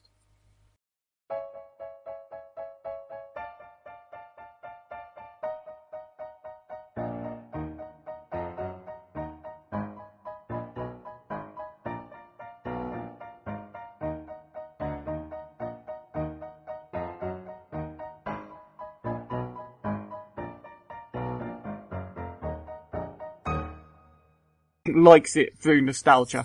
I think if you did see it as a kid, then perhaps if you're a bit simple, you might enjoy it. But I hated it. It was so boring. So boring. I was thankful it was only 90 minutes long. Yeah, wow. That was it really. Scathing. Short and scathing. Short and sweet. Yeah, and scathing. Damning. So, Carol, Run for Your Wife, starring Danny Dyer, Neil Morrissey, Denise Van Outen, and You're One Out of Girls Aloud. Yep, that's actually what I've got written in my notes. You're One Out of Girls Aloud, word for word. I don't know what her name is. But it comes to something when you say, oh, you're one from Girls Aloud's in it, and she's not by far the worst thing in it. I mean, I enjoy a bad film. This is why James picked this for me, I think. I do enjoy a bad film. But in the so good it's bad category, I'm a big fan of the ones that you see on Sci-Fi at about 11 o'clock at night. That's fine. That's the level I enjoy. This was on a whole new level of shit. This was just unbelievably bad. I was checking my watch 10 minutes in. That's how bad it was. I think it was less than an hour and a half as well.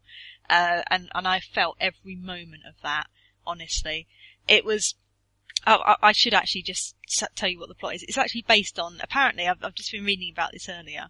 I didn't know. It was based on a very long-running stage show that ran in the 70s for about 9 years. So it had a fair old run, but you can tell it's come from the 70s because what they've tried to do is take a 70s slapstick farce and put it into present day with just horrendous and offensive results. Like the whole treatment of homosexuality especially, and women. It's just, oh god, it's dreadful. So the basic premise is that Danny Dyer is a taxi driver, obviously, London taxi driver. Is a bit of with the knowledge. With the knowledge, and he's a bit of a cheeky chappy. I don't know whether you would believe that coming from Danny Dyer. I'm not sure. Danny Dyer does have two main roles: cheeky chappy or football hooliganism type man. But he's a bit of a cheeky chappy. But sometimes underneath. he can play. Yeah. He can be good though. I've seen Human Traffic. He's quite good in Human Traffic. Yeah, I've seen a few films where he's been in good, or at least okay in. Yeah. And I've seen him do karaoke in EastEnders as well. So. But there is a reason why he's in EastEnders now, and was a paramedic in Casualty for a bit. Was he really? Yeah, I'm not sure if it's a one-off episode or longer, but he definitely at some point played a paramedic in Casualty. I'm definitely going to have to add that to my watching list, I think. There's a good reason why they sent him to America to cover UFOs as well, I think, personally. But, Danny Dyer, I love UFOs or something. That was amazing. So yeah, he's a cheeky chappy taxi driver, and he sort of, gets involved in a mugging, not actually perpetrating, but, you know, stopping the mugging. So there was an actual mugging. No one was being mugged off. It was an actual mugging. No, it was actually the mugging of not of the off variety. No, it wasn't. Are you mugging me off? It was like proper robbing. Yeah, it was a proper handbag involved in everything. Because you need to be clear on the type of mugging if it's the Danny Dyer film. I do, yeah. I'm sorry about that. It was a tea leaf. They were tea leafing an old woman's bag. They were chawing her bag right, mugging her right off. Anyway, so I suppose if you mug someone, you do mug them off as well. Yeah, but I mean, the joke's on her really, because for some unexplained reason, she's got this massive tin of dog food in her handbag, and she goes to hit someone, but she accidentally hits Danny Dyer instead. I'm not even going to bother learning his character name. He's Danny Dyer. She accidentally hits Danny Dyer instead, and he gets a concussion. And then it all comes out that he's just got two wives, basically. One in Finchley and one in, I don't know, some South London hellhole. And, I can say that, I live in South London, it's fine. Croydon. Oh, it was Croydon, was it? I don't know, probably. No, yeah, it probably was. Let's just say it was Croydon. Stockholm, I think it was. Yeah, and it's just, it's simply the worst film I've ever seen. I knew within a minute. Right, you have all these cameos turning up from famous people, and the most notable thing about this film on IMDb in the trivia is how many people's last film this was. Richard Briers was so embarrassed about this, he died 2 days after it came out. That's how bad it is. And you know it's going to be bad when less than a minute in, people turn round and there's Rolf Harris and currently Sir Cliff Richard. It was like, ominous. I can't believe I'm seeing this. Is someone just watching Run for Your Wife and ticking these people off? Yeah, literally. There's about nonsense. There's about 6 people who have died since. I'd watch out if I was Dickens, because he's in it, isn't he? He's in it, yeah, quite. Yeah, that's the bit where the kind of offensive, stereotypical gay neighbours thing comes in. To be honest, Lionel Blair's in it. So, you know. And, it's really bad. And you know what? Also, this was unforgivable. For someone who's meant to be a cheeky London chappie, why the hell is he going, or someone in the film, is going from wherever it was in South London, over Westminster Bridge to Finchley, and then back to Waterloo East Theatre? People, I don't understand. Why would you do that? Your biggest problem with the film is the logistics. Yeah. It's not the biggest problem, but you know, what route would you have taken? Well, I would have carried on going up Waterloo, Westminster Bridge and not double back on myself to Waterloo Theatre. Yeah. It's unfortunate because I actually walk past that theatre like every day on the way back from work, and that's how I recognised it. But you know, it's meant to be about a cheeky London chappie. He's a taxi driver. You can't make these sort of elemental mistakes. It's outrageous. But yeah, it's really dreadful. I didn't laugh once. I don't know. I've been in cabs in London where they think they know what they're doing, then they take you to the wrong travel lodge and claim it's the right one, but the back door. That's the knowledge, though. Absolute bullshitting bastard. At least a 10-minute walk from travel lodge I was meant to be in. Anyway, carry on. So yeah, it is really bad. I didn't laugh once, except for like an ominous ha-ha when Rolf Harris showed up less than a minute in. It's like Jeremy Kyle meets Lady Killers, but it's not even half as entertaining as Jeremy Kyle or the Lady Killers, and I hate Jeremy Kyle. So yeah, don't watch it. Just don't watch it, or do watch it and validate me. I don't care. But I hate James for making me watch it. I got 40 minutes in, because I thought you were going to watch Condor Man as well, you see, so I thought, well, I didn't get round to it. Run for Your Wife a chance. 40 minutes in, and I just gave up. I can't even be bothered. I think I did pause it for a massive amount, 40 minutes in, and went and did something else. And then came back, which is unheard of me, you know, especially for an hour and a half film. You know, it's not a long film. I do have quite a long attention span. But I couldn't endure it all in one go. Did you laugh once? Yeah, I did laugh when Rolf Harris turned round. But only in a, he's in prison type way. So did you laugh at anything like that the film wanted you to laugh at? Maybe I did have a little bit of a giggle at the classic where he steps on a rake gag. Like Sideshow Bob. Yeah, just because I've seen the GIF on the internet so many times, and just the face he pulls while he's doing it is fantastic. It is Dyer at his best, to be honest. He's found his level as the landlord of the Queen Vic, hasn't he? I think he pretty much has. I think he should just stay there. He's never going to get a job as good as that, is he? Have you seen? I caught a bit of EastEnders for the first time in a while. Did you see that Ian Beale was teaching him how to swim? No. Because he couldn't swim for some reason. I missed that bit. So Ian Beale was teaching him, and I didn't watch a few, then I watched another one like a couple of weeks later, and he had to there was some swimming Ghana that was doing something for charity, and he had to swim the last lap, and he was all worried about it, but then he did it, and Ian Beale was like really proud of him. Not being funny, but you wouldn't have caught Phil Mitchell doing that, would you? No. Well, not in the day, I don't know. And as well as that, Ian Beale's got to deal with like the case trying to find the murderer of his daughter, and he's teaching Danny Dyer to swim. It's really heartwarming stuff. It's Dyer at his best. This film isn't Dyer at his best, I'm afraid. It's just Dyer in every sense of the word. Literally, Dyer. Yeah. Horrible. Thanks, James, I hate you. Oh, what a dickhead James is. All three of us have come out of this situation thinking less of him. Anyway, the quiz must go on. Back to 0-0 all round, and I'm going to, as is my idea, start off this bout of quizzing. I'm going to start off in 1980 with a film called Brubaker. What, is it the life and times of the Captain America writer? I don't know. That's a little comic stroke for you there. Little geek joke, yeah. Gonna skip to 1984, a film called Harriet's Son. 1989, same year as what many might consider his big break, but this film isn't that, it's a film called Glory. No, can't even guess. No. 1991, he was in Robin Hood, Prince of Thieves. Carol. Yes, Carol. Is it Christian Slater? It is not Christian Slater. In 1995, they were in a film called Seven. Who's in? Oh, Carol. Morgan Freeman. It is Morgan Freeman. What would you tell me? What was his big break then in 1989? Driving Miss Daisy. Oh, of course. What a terrible film that is. Never seen it. He has been in a lot of film. I mean, if you've got, like, when you go on someone's Wikipedia page, if you've got a separate page for your filmography, you've been in a lot of films. There's him and Sam Jackson. I bet Sam Jackson's got a separate one as well. Of course he has. Of course he has. He's going to be in Dolphin Tale 2 is his next film out after Lucy. There you go. Nice.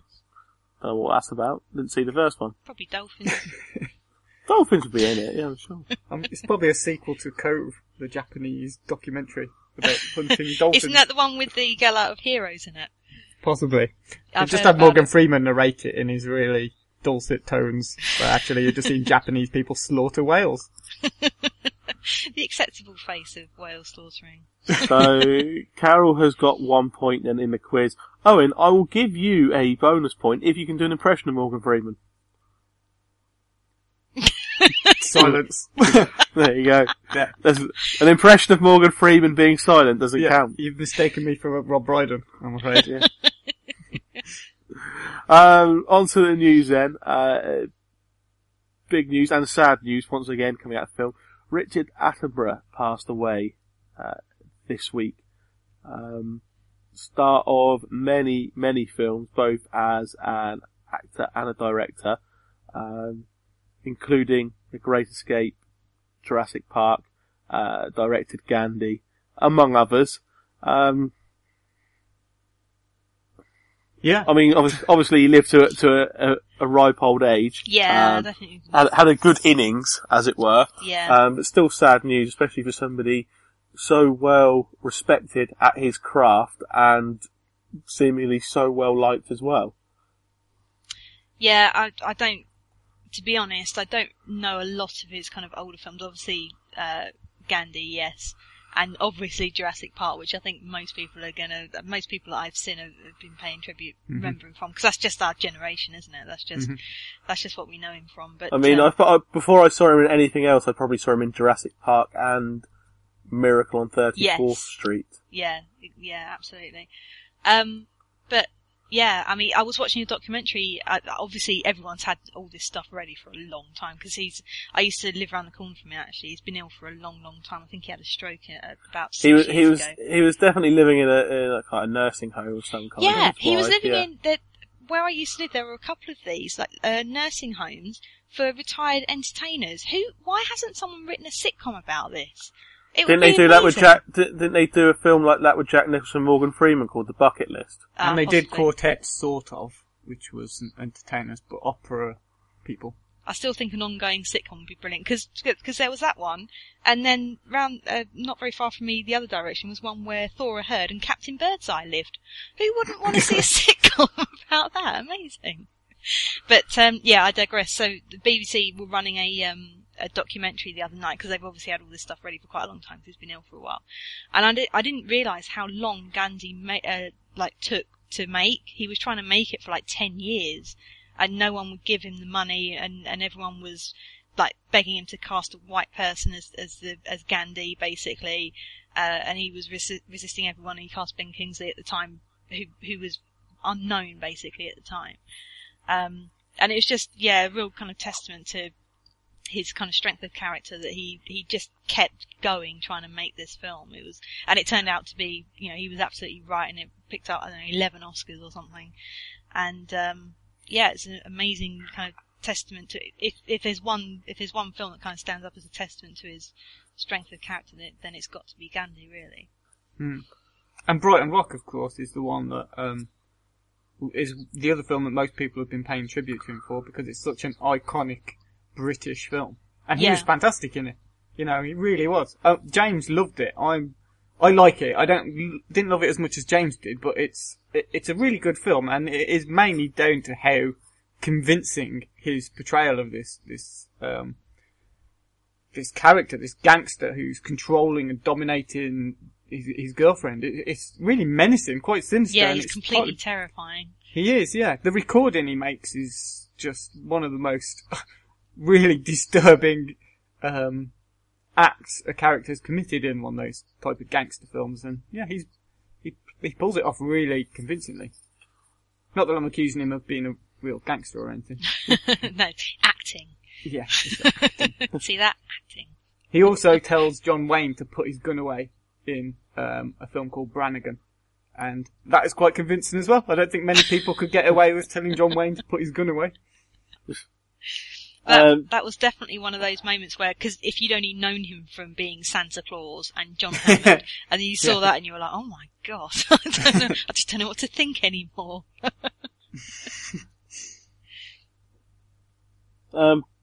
He's also iconic for his role in The Great Escape, which is probably one of the most well-known films going, especially World War II films. But yeah, he's just all round, fantastic actor, director, like we said, and tribute's been paid to him from everywhere, which is kind of expected. Yeah. Yeah, I really like the Robert Downey Jr.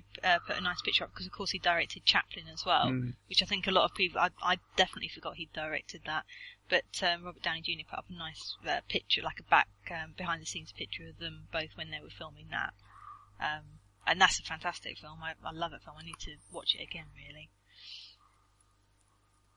I've only seen half of it, but I mean, I suppose he's kind of responsible for reviving Robert Downey Jr.'s career, isn't he? Well, no, I think that was before he went off. Oh, was that before he went? Yeah, this was like this. Actually, I think that was like 92, so that was over 20 years ago. I think.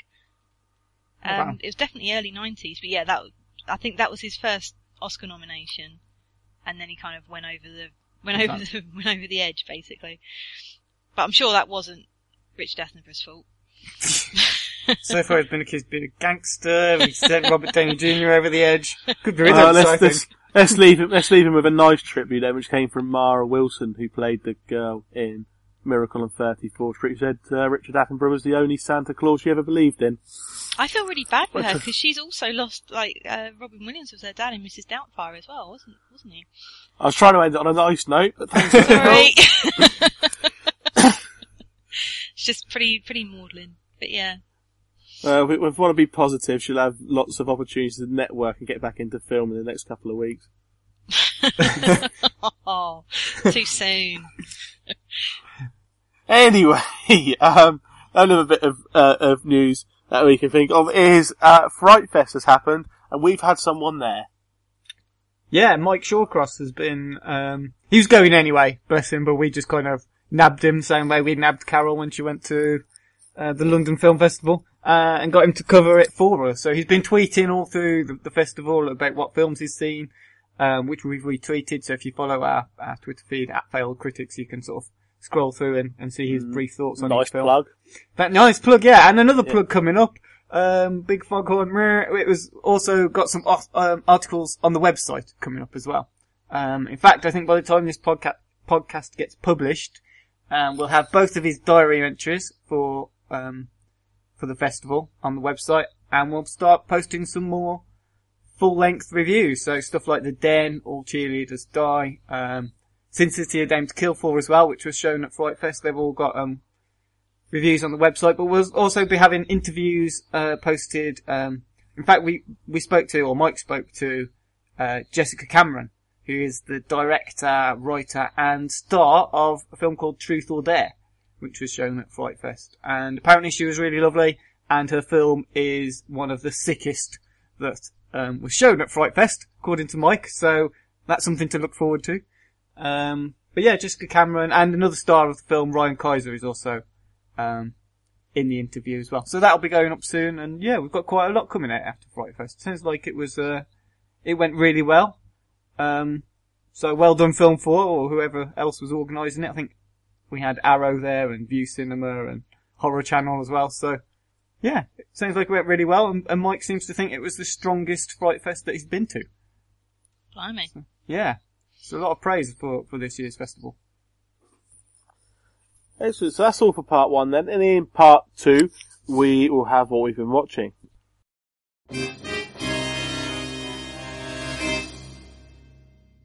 What we've been watching then, when we take a look at the films we have seen that aren't necessarily new releases in the last week or so. Both Owen and me have seen some of the Fright Fest films. I've never quite worked out if we're okay to tell people where we watch these things to. Because we're not. You mean when we went on holiday to America and we took a laptop with us? And we saw them on their version of Netflix, you mean? See, because we're not actually doing anything illegal, are we? Because we're not stealing them from anyone, because they're not available on the UK Netflix. And I subscribe to the UK Netflix. Yeah, right? and I subscribe to Netflix anyway.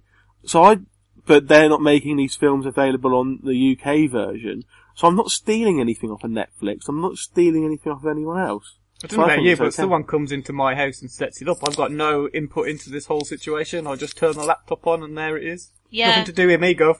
Yeah, exactly. Oh no, I do it myself. I subscribe to Unblock US. Oh right. I use Uno Telly. There you go. I personally think that, I don't think Netflix really do a lot to stop you from doing it, do they? Because I think they know that if they did, their subscriber numbers were probably half. You have to have a Netflix account to be able to change it to the US one or the Canadian one or whatever. So, yeah, I don't think I'm doing anything wrong. I pay my money to Netflix. I pay my $5.99 a month. Mm-hmm. A little bit extra for Unblocked US, like yourself, Steve. And if anything, it makes it more bearable to pay £6 a month for the selection that I get. Because if I had to pay £6 a month and only got the UK one, I think I'd just unsubscribe. Yeah, well, Run for Your Wife isn't on US Netflix, so... No, that is very true. That's probably something, that's probably definitely in the positive tick for the US service there. I find Canada normally quite good. Anyway. Yeah, I'm waiting for Korea to films start in up on Netflix, and then I'll be all over. So, me and Ola have both seen some films that were featured at Fright Fest, through Netflix US. We've both seen The Den, haven't we? We have, yeah. And the director's seen my review. Just a little, humble brag. Tweeted my review. Yep. We're best friends now. Me and Zach Donahue. We're like that, I've got my fingers. Did he nominate you for the Ice Bucket Challenge? No, I nominated him and then he declined. I hated mine. Horrible. I haven't been nominated. I have done it. I thought my brother was going to nominate me, but he nominated my other sister instead. So, that was a win. Does that mean you're the favourite sister? Yes. Yeah, there you go. Anyway, The Den, which is a home invasion movie, with its kind of, I don't really want to say gimmick, because it makes it sound a bit... It makes it sound cheaper rubbish. than it is, yeah. Yeah, but it's gimmick, for lack of a better word. It's all filmed, or viewed via webcam on kind of like a chat site. A bit like Chat Roulette. Yeah, with less knobs. Although some knobs. There is some penis. There is a bit of wibbly wobbling. Yes, as you wonderfully termed it. But yeah, it was really good, wasn't it? I loved it. I thought it was, so different to what I was expecting. I thought it was kind of, for home invasion films, what Paranormal Activity, the first one, was for scary ghost films. That's a really good analogy, actually, because it's kind of taken an already existing genre and not subverted it, but it's turned it into something different. Because it's a home invasion film with no actual people invading her home. That's the odd thing about it. It's all done online, rather than someone being dragged out of a bedroom or whatever, or hiding under the bed, or, You're Next was out last year, and I really liked You're Next. I thought it was very good, but it is, that's a typical house invasion film. Yeah. Whereas this is not a typical house invasion film. Or home invasion, I suppose, is the correct term, because it's sort of the point of it is it's invading your privacy. It's in your safe place. That's what makes it so different to like just a typical slasher film. And that's why it still works as a home invasion, even without a guy in a mask and a knife breaking through her front door. Mm. Yeah, it's definitely different, but it's a bit of a twist on your standard home invasion film, using kind of new technology, being able to access people's homes or personal history through technology, which I suppose is perhaps just as much an invasion of privacy as someone breaking into your home and having a look round. And the point, of course, is still, it's almost like a reflection back on the viewer. Why are you watching this? What are you getting out of this? Michael Haneke's Funny Games films that just flip the whole thing back around and say, well, look, you're watching this. Why are you watching this if you're disgusted by it and you know it's wrong? Which is a very clever thing to do, putting you, because the whole film is, like you've said, from behind a webcam. You witness it from the character Elizabeth's computer screen, the whole thing. So I found it fascinating. It was just so unusual. I think we both had problem with the ending, or the very. I certainly had a problem with the very ending. The kind of last scene. Really? Yeah, I just thought, I can't say too much about it for people who might want to watch it. It just kind of like threw a message in there at the last minute. I don't think it threw it in at the last minute. I think it was a build-up to... Because it could have ended it in one of two ways, really. You could have either ended it the way it did, or you could have ended it in a way that sets itself up to become like a franchise film. And I don't think it does. I think it sets itself up as a, look, you've watched this. What do you think about it? And I thought it was quite refreshing. It puts a sort of finality on it, an ending. I said in my review, it puts just an exclamation mark there rather than a whimpering ... because that's what it tries to do. It tries to end it. It's a film, it starts, it has a middle, and then it has an ending, and then at the end, there's just and there you go. That's what you get. Which was quite good. I liked it. I thought that the scenes before that were slightly contrived. I thought the way that the film, the plot wrapped itself up was a bit silly compared to what it was doing before. But at the same time, it was, I thought I still enjoyed it. I think it was the atmosphere that continued throughout that was impressive. So, yeah. I mean, I liked it. So I'm glad you liked it as well. Yeah, I also saw on US Netflix as well, All Cheerleaders Die, which is I suppose, basically it's a zombie film. Yeah, it's a zombie film, it's a coven film. Yeah, a weird kind of slasher film, even. A bit supernatural, a bit meta. Yeah. Basically a group of cheerleaders end up dying and are brought back to life by one of the cheerleaders' friends or ex-girlfriend who's into pagan stuff and brings them back to life. I didn't really like it. I mean, that kind of film, I like zombie films, I like that kind of film. The plot was the kind of thing kind of seen before. I didn't really engage with any of the characters. I didn't really like any of the characters. So I wasn't really, whether it was the guys that they were going after or the girls, I just didn't really like any of them, particularly think they were good characters or interesting characters, and therefore didn't really root for them. And I suppose that's why I didn't like the film, which is a shame, because on paper, I should have liked the film. It's the kind of film that I like, not the greatest films of all time, obviously, but, one that you enjoy watching for an hour and a half or so. Yeah. I think that's fair. I think you can watch it one of two ways. You can watch it as, at face value, like you've said you kind of done it, and you appreciate it as this zombie cheerleader slasher film. And you either like that or you don't, and that's fair enough. But I think there's another way to look at what it's doing, which is it takes the kind of tropes and the standard characters of these kinds of films, of these weird slasher films or these supernatural things, or you've got the cheerleaders, you've got the jocks, and I think what it tries to do is strip away all the excesses of these characters through the genre and starts again. It puts them back into, look, there's no baggage on this. What you see is what you get.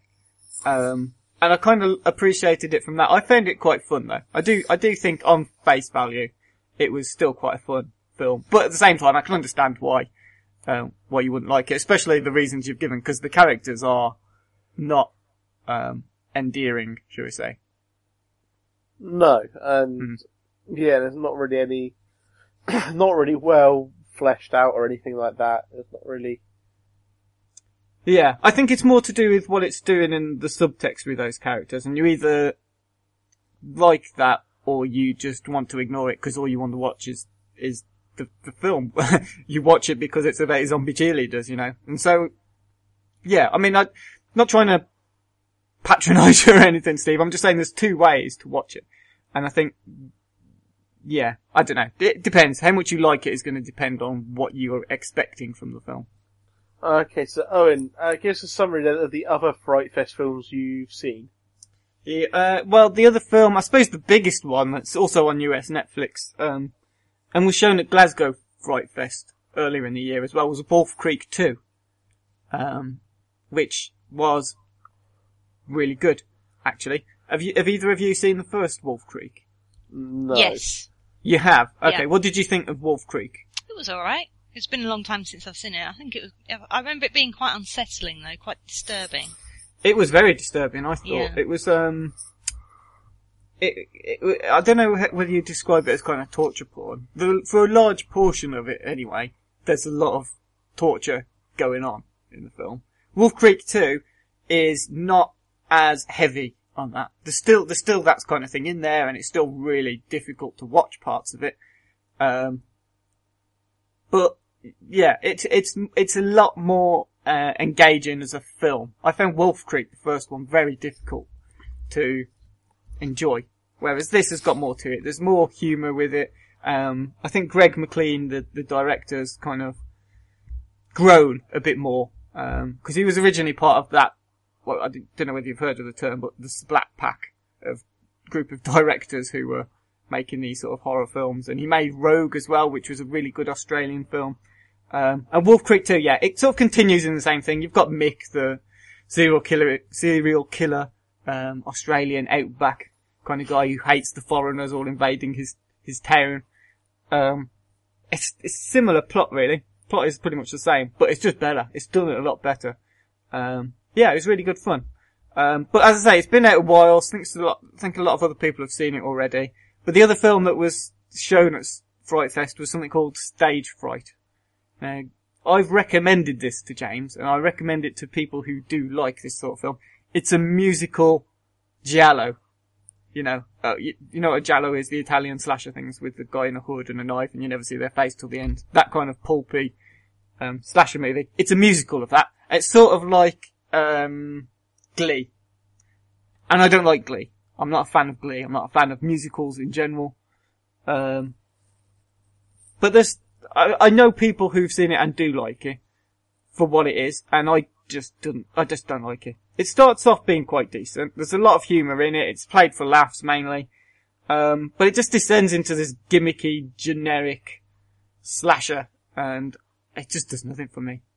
I did watch another kind of musical horror not too long ago, Sweeney Todd, because some other people told me that was a good Tim Burton film, and those people are wrong.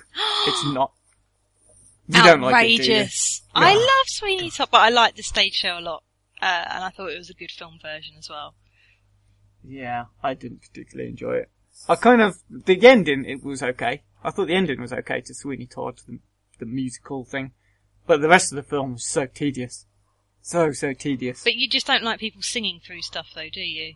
Why do they have to sing everything? Because it's a musical, Owen! It just, trying to make things rhyme and then it doesn't make sense, and it's just, no, fuck off. Can't be doing with that. So Stage Fright, well, yeah, I mean, if you like musicals and you like horror films, you probably like it. I don't like musicals, but I like horror films, and I thought it was alright. I'm just gonna like it to spite you, to be honest. Yeah. But the only other film that I really want to talk about, I guess, well, there's two films, but I'll very quickly skim over one of them. Bad Milo, which is about a bloke who has a growth inside of his arse, and this growth comes out and starts killing people that upset him. Yeah. I sort of wish I had one of those. It looks very uncomfortable. Especially on Twitter sometimes. It's about the size of a football when it comes out of his arse and then goes back in his arse. So that's probably not the most comfortable experience. But it's a bit like Basket Case, a modern Basket Case. So it's alright, quite funny. Chap in it, I can't remember his name, I should have looked this up, I'm really sorry. He's quite good, he's quite believable as this guy who's got this extreme agony in his gut and has to deal with his father issues, and his job's really shit, and his wife wants a baby and he doesn't really think he's going to be a good father because of his father issues. But trying to look for any deeper context in it is fruitless. It is just about a guy who has a monster that lives in his arse.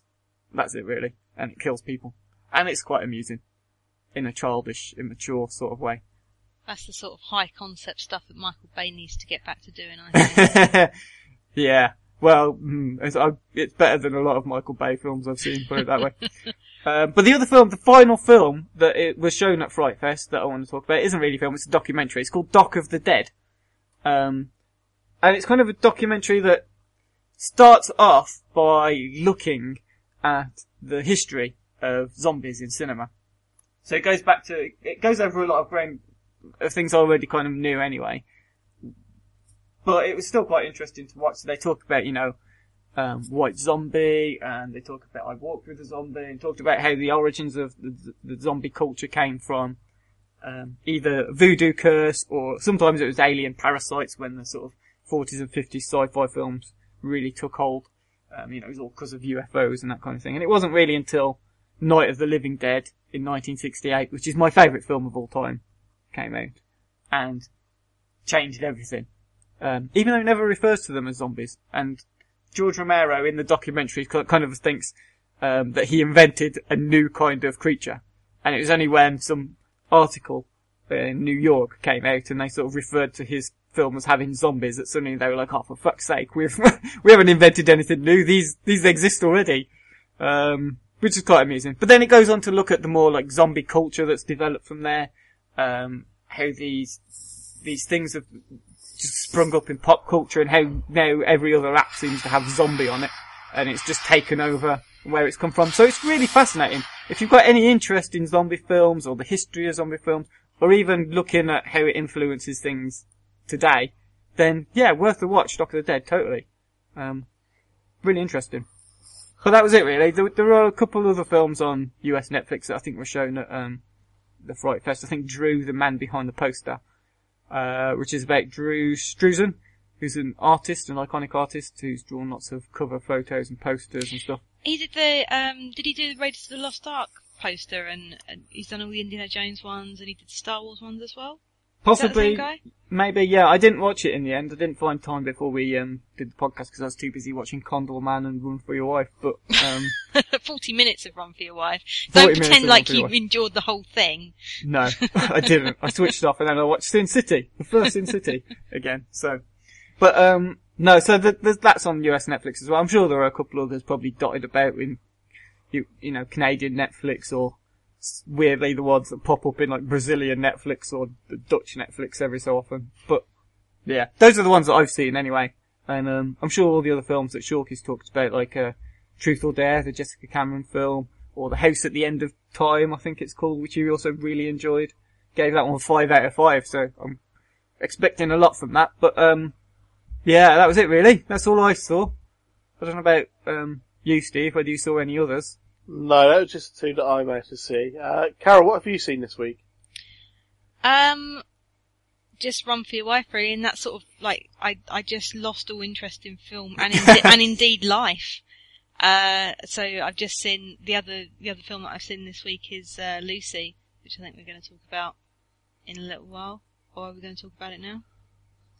We'll have a little break, do what we usually do for new releases. All right. Why break a tried and tested format, really? But did you see, this will come back full circle to what you just said about Run for Your Wife.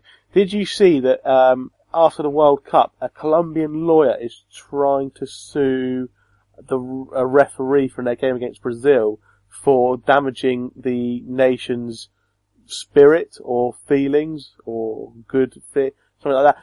Are you considering doing the same about Run for Your Wife? Should I sue Danny Dyer? Oh, no, I don't really, to be fair, I don't really think it's Danny Dyer's fault. I think it's more the producers of the film. Danny Dyer was mentored by Harold Pinter. He goes on about it a lot. He was on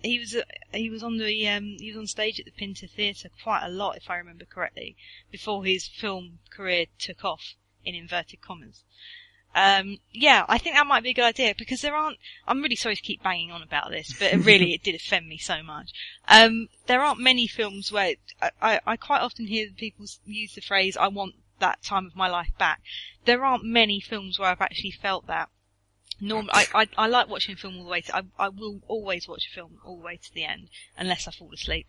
And, normally I don't feel like, there's an hour and a half of my life that's been wasted and I want it back. But I genuinely do want that 90 minutes of my life back. If anyone that was involved with Run for Your Wife is listening, if you could make that up for me, then that would be really appreciated. Because, yeah, I just felt like so miserable afterwards. But yeah, I couldn't even enjoy any more films. Yeah, so, yeah, if that could be arranged, that would be appreciated. Thank you. Okay. That's all for what we've been watching. Our next is our new release reviews of Lucy and Sin City 2.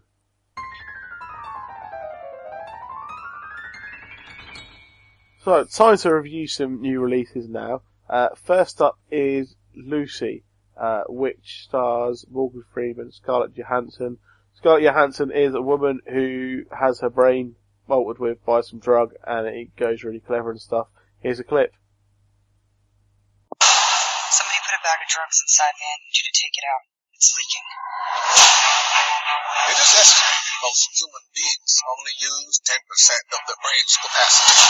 Imagine if we could access 100%. Interesting things begin to happen. Yes? Professor Norman, my name's Lucy. I just read all your research on the human brain. It's a little rudimentary, but you're on the right track. So then, that was a clip of Lucy. I think both Carol and Owen have seen this one. So Carol, why don't you start us off with reviewing Scarlett Johansson's latest outing? And probably the first one where she's actually headlined a film for quite a long time. I can't remember the last time she was actually like the leading person in the film now. Under the Skin? Oh yeah, alright. I didn't mean to make you sound like an idiot then, sorry. It just came straight to my head as I thought.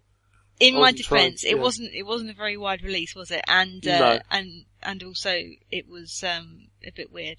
So anyway, so she plays Lucy, surprisingly enough, who's basically unwittingly involved in basically being a drugs mule. But the problem is she's carrying this drug which is based on the one in Limitless, basically, but it looks more like the one from Breaking Bad.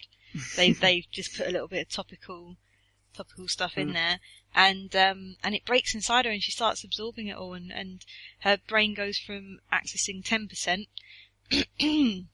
to 100% of her cerebral abilities, and it's extraordinarily boring, to be honest, for a film. Yeah, I just got really bored. I think the reason they put in so many of those animal cutaways was because Luc Besson realised that it was getting quite tedious. There are a number of these silly, like, cutaways, because there's this bit at the beginning where she's being chased, and it kind of gets interspersed with an antelope and what was it? I can't remember what it was now. A leopard or something, wasn't it? And it's like Family Guy cutaways. Well, No, it's just stock footage. It's just a lot of stock footage. So it's like really hammering home the point that yes, she's being chased and she's going to have her throat torn open by a leopard, but obviously she doesn't. But you know, it just kind of hammers home the point, and you're like, yeah, I get it. I understand that she is being chased by these people. You don't need to back that up with nature footage. What did you think of that? I mean, I thought it really annoyed me actually after a while. It was a bit simple and repetitive. And I think it kind of acted as filler as well, to be honest. Yeah, I didn't like the stock footage stuff at all. None of it seemed to fit. And it just, like you said, it was patronising. It really was patronising, because you just get this clip of the leopard or whatever chasing the antelope, and it would just go on and on and on, and then they'd show it again in slow motion, and then you just have more of the stalking, and it was just, like you say, you get it. You know what you're talking about. We understand already, Luc Besson. Move on. Carry on. We've got it. Keep going. Yeah, I'm not really happy with the film that comes out with such a stupid premise for a start, by the way. 10% of our brains. Which isn't scientifically accurate, I believe. It's not very scientifically accurate at all. It's quite a common myth, though, isn't it? Yes, it is. Probably because films like this, and Limitless, I think, runs on the same lines, doesn't it? If I remember correctly. I don't know, I have seen Limitless, but better than the book, actually. But anyway, I digress. And yeah, so it was kind of offensive that it comes out with such a stupid premise, but then also feels need to, as Owen said, patronise us with hammering home these certain points. Like, we're stupid enough to believe what your film is about, but we need to have things explained to us because we are that stupid. And on levels of bad science, is it Day After Tomorrow and 2012 bad? No, not quite. No, it's not that bad. No. There's no neutrinos mutating or anything. There's no ice chasing you along a wall. Yeah. It's not like they're happening. No one's running away from the wind. Yeah. It's just, it's just happening didn't happen in my mind. It doesn't exist.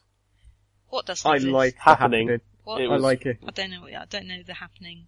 I don't understand. With anyway, Mark Wahlberg and M. Night Shyamalan. and wind. I can't believe that no one's getting that. Anyway, Oh, I see. Yeah, okay.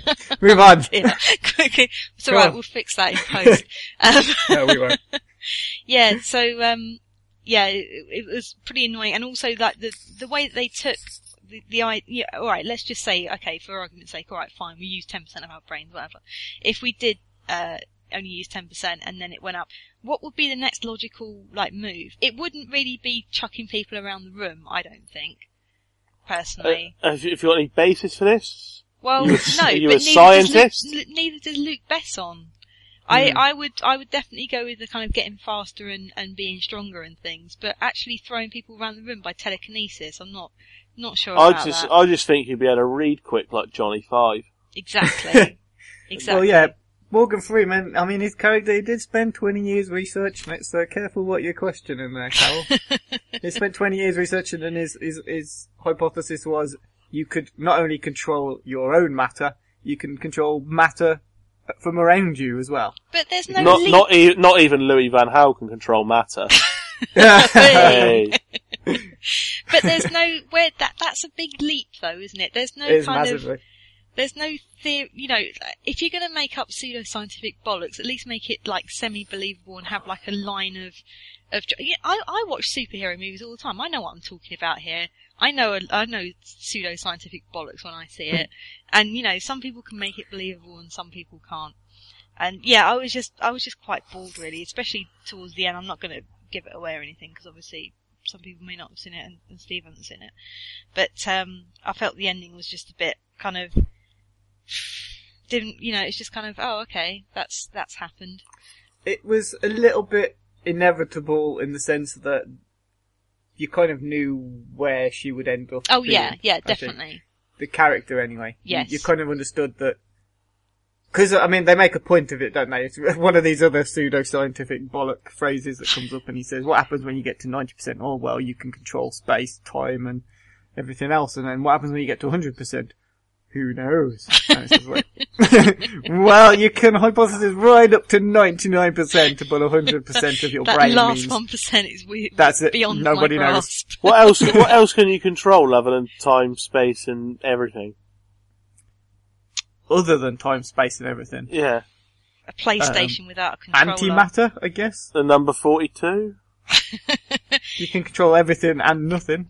You could play If nothing PlayStation exists. without a controller while you're waiting for it to charge up. Now that would be impressive. That would be amazing. Come back or to you me could when just you can do skip that, the Lucy. updates on the PlayStation. Oh, you just God, skip yeah. them. It's already on there. Yeah. That would be the superpower to That's have. useful stuff. Controlling space and time, rubbish. But I didn't really feel the other thing that the point I wanted to make about the film as well was that I didn't really feel that her powers were very well. Some of her powers weren't very well demonstrated. So there's literally an exposition bit in the middle, which is just 5 minutes of her on the phone saying, "Oh, I can feel this, and I can feel this." Like, you know, we don't know. You know, she literally has to spell it out for us. They do some good visualization of stuff, like especially when she gets close to people and she can like X-ray them and stuff like that. That was quite good. But yeah, there's literally a bit in the middle where she has to sit down on the phone and say, "Yes, these are the powers I have." Tick tick, like literally ticking them off a list. And yeah, I just think found it didn't. They do try to avoid that a little bit by having this speech from Morgan Freeman at the start that says what happens when you get to 40% and 50% and 60%. And as she gets through it, they come up with these little title cards that just say 60%. And then you're left to remember what she could do at that point. I think they do try to avoid it as much as possible, but you're always going to have exposition in a film that's sort of 89 minutes long or whatever it is, 85 minutes long. And it's really a fast-paced film as well. Everything just happens really quickly. It's very much a Luc Besson film, I think, in that sense, because it's a very, very quick, jumpy, moving from one point to the next point as quick as possible kind of film. So I don't know, I kind of forgave it a little bit for some exposition, and also for some of the pseudo-scientific bollocks, because it's preposterous, and they know it's preposterous. I get the feeling they know that it's just ridiculous. I don't know. I liked it, really. I don't think it was boring. I didn't mind some of it. I thought some of the action was really good, and it was nice to have a film that didn't skimp on the gore as well. And it was quite nice to see this done so well in the States, because it's got like what according to Hollywood are the two death knells, which is a female lead and blood. So it is nice to have seen it do so well, but honestly, I feel that it could have been a better film. I think what I'm doing is stacking it up next to Limitless. I'm not saying Limitless is a classic by any stretch of the imagination, but there's a clear narrative in Limitless that tells you exactly what's happening, and there are logical leaps, and it's quite exciting and stuff. And basically Lucy's trying to do it, and sometimes it succeeds, but most of the time it just doesn't, pretty much. But I think that's probably what it suffers from. I think if you want a film that's quite gritty and based in some sort of realism, you're gonna not enjoy Lucy. I think if you don't enjoy films with these preposterous pseudoscience theories, you ain't gonna enjoy Lucy either. But if you just want a silly, quite fun, fast-paced European thriller, it's also got this like violent, revenge-driven Korean aspect to it. You know, Choi Min-sik, who we haven't mentioned at all, but is one of the most well-known Korean actors in the West. He's brilliant in it, I think. Is he the boss man? He's the boss man. Yeah, he's the big gangster boss. Yeah, he's really good. I like his scene, actually. We're trying to give it anything away that's crucial to the plot, but the scene where he gets a translator in. Yes. And then just sort of walks out of the room. I thought that was a really good scene. And he was a good actor in it as well. I liked, I'm gonna get the pronunciation of his name wrong as well, but I'm sorry. But, Amir Wakad, I think it's the first time I've really noticed him in a film. I've seen him in a few other things, but it's the first time I've really sort of noticed actually he was pretty good in Lucy. So I think the performances in it are quite good. Yeah. And it is fairly short, and like I said, it's very quick, and I don't think it's one of those that you'll be clock watching, through, apart from when it's just lots of repetition of sort of stock footage. Other than that, I thought it was quite good. It might not be so good on a repeat viewing. I think the things that I did enjoy it might kind of deteriorate with each repeated viewing, but I don't know. For one time watch, and if you're in the mood for it, and you kind of know what to expect, I think it's quite good. Yeah, I think I just felt slightly let down because I was expecting something probably a bit more intelligent. I don't really know why. Yeah, I feel, if you were in an extreme switch your brain off type mode and you didn't really kind of care and you didn't really let these little niggly things eat away at you, then it's probably a fairly entertaining, use of 90 minutes. But, there are some good bits in it. The action's good. The, performances are good. Like, Scarlett Johansson's pretty good, although she can be a bit, kind of listless at times, I think. Generally, so actually, just reminded me, some of her scenes where she's kind of looking out of the window and she's imagining all these different lines that she can see coming out of people's heads and stuff, going up to the sky, all these different coloured lines. That was ridiculous. She looked ridiculous doing that. Yeah, exactly. Just like, oh right, yeah, lines, cool. Anyway, the performances weren't the problem, and I just felt the ending kind of dragged on quite a lot. It's if you're not expecting much, then you're not going to be disappointed. To be honest, sounds like you enjoyed it a bit more than me, though. I think I did, but that doesn't really make a difference, does it? I can see why you wouldn't enjoy it as much, and I think it's equally valid reasons. Okay, and Owen's also seen Sin City 2, Dame to Kill For. How did you rate that one? Again, this was quite a difficult one to rate because it is what it is. I mean, have you seen the first Sin City? Yes. A long time ago, but yes. Yeah, okay. So it is just a return to the same city, but with other stories in it. That's pretty much all the film is. The first film was comprised of, I think, 4 different stories, involving different characters that actually all end up intertwining. This takes the intertwining stories to another level. Things are a bit more involved, with each other. But I like it. I do like it. I honestly want to try and defend it because it's Robert Rodriguez, and I really like Robert Rodriguez. I think he's a very good director. But is it a great film? Difficult to say. The thing it has in abundance is style. It's got absolutely tons of really strong, quite good looking visuals to it. And when I say quite good looking visuals, I'm not just talking about the fact that Eva Green spends 80% of her screen time in the buff. Probably 90% in the buff as well.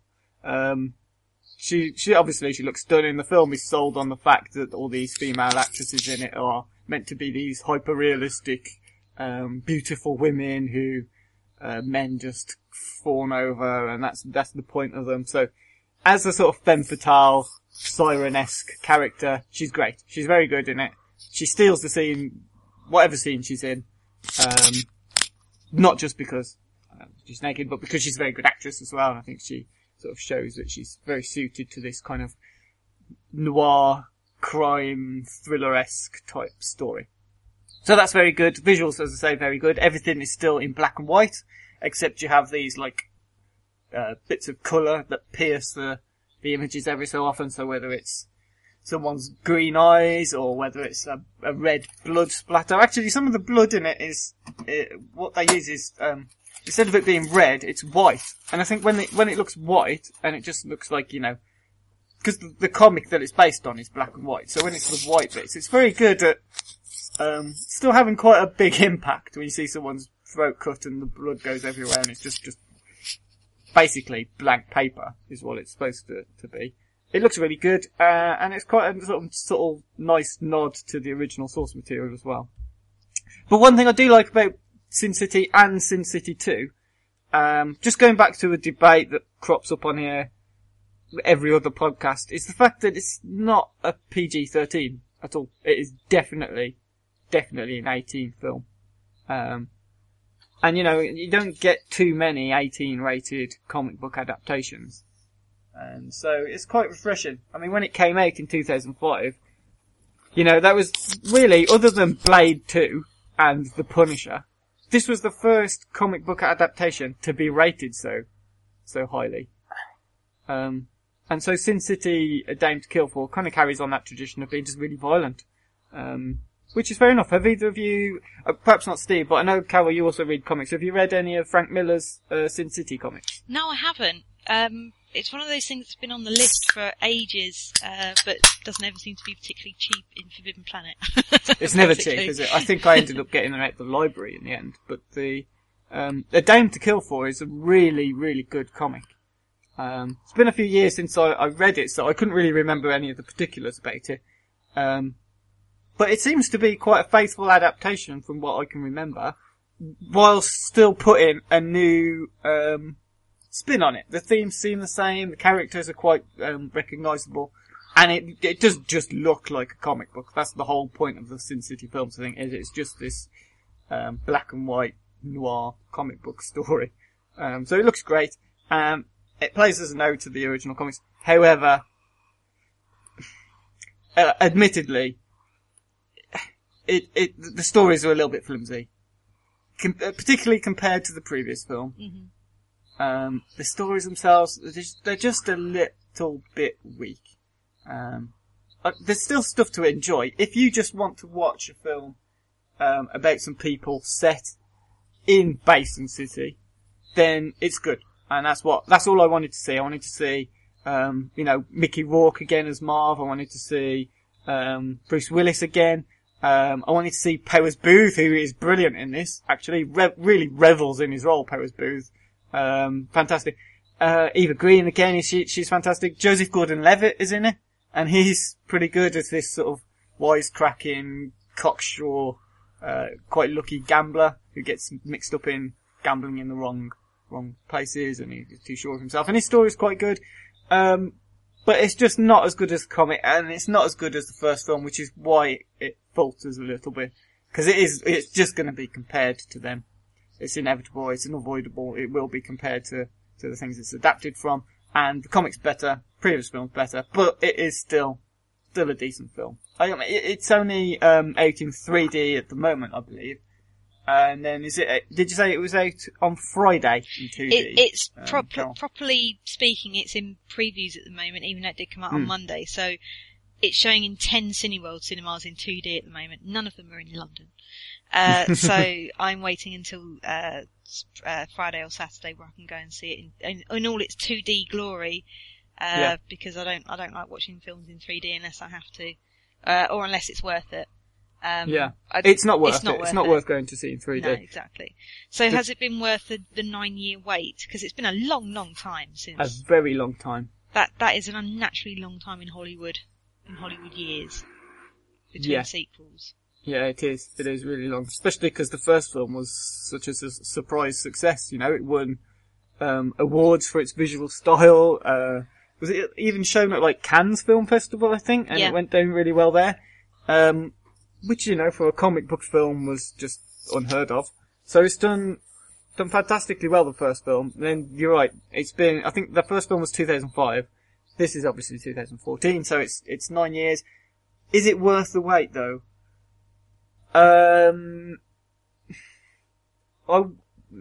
know, it's tough. Because it's quite a long time to leave it to give you a sense of, well, actually, I would quite like to revisit this city and revisit these characters.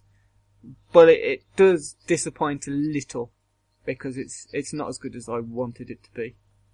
And I don't know whose fault it is either. I don't know who to lay the blame at because the stories are obviously Frank Miller's stories. He's co-directed this as well as adapted his own book to a screenplay.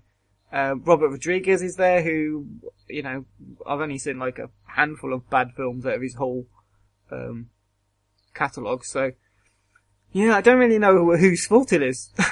Or if it's anybody's fault, or if it's just my fault for expecting more. I'm not sure. Let's not forget that Frank Miller directed The Spirit. That's true. He did. I just think he's had a very strange career in film. Yes. Because he did RoboCop 2 script, and that was completely butchered. And the film that went out was supposedly nothing like what he wrote, and it was another one of those where, well, the film RoboCop 2 didn't do as well as the previous film, so is he just trying to distance himself from it? I don't know. But then he did RoboCop 3, and his script again was supposedly butchered and made into this sort of PG film. So he's had a very checkered career. It was Sin City that kind of brought attention back to him, and Batman Begins, of course, which was borrowing heavily from year one. Yeah, I just think that the problem with obviously I haven't seen the film, but I think the problem with the reception it's got, and it hasn't had a very good reception at all, is twofold. Really, like first, obviously the gap has been massive.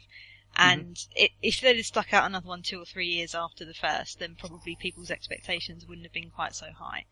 But, you know, you're thinking, well, it's been 9 years. They must have had something pretty special. I think they weren't they waiting for, Angelina Jolie at first, and she was going to be the dame, and then they kind of gave up in the end. Well, I think, I don't know where we're going with this conversation now, but part of it is Eva Green is naked quite a lot. Oh.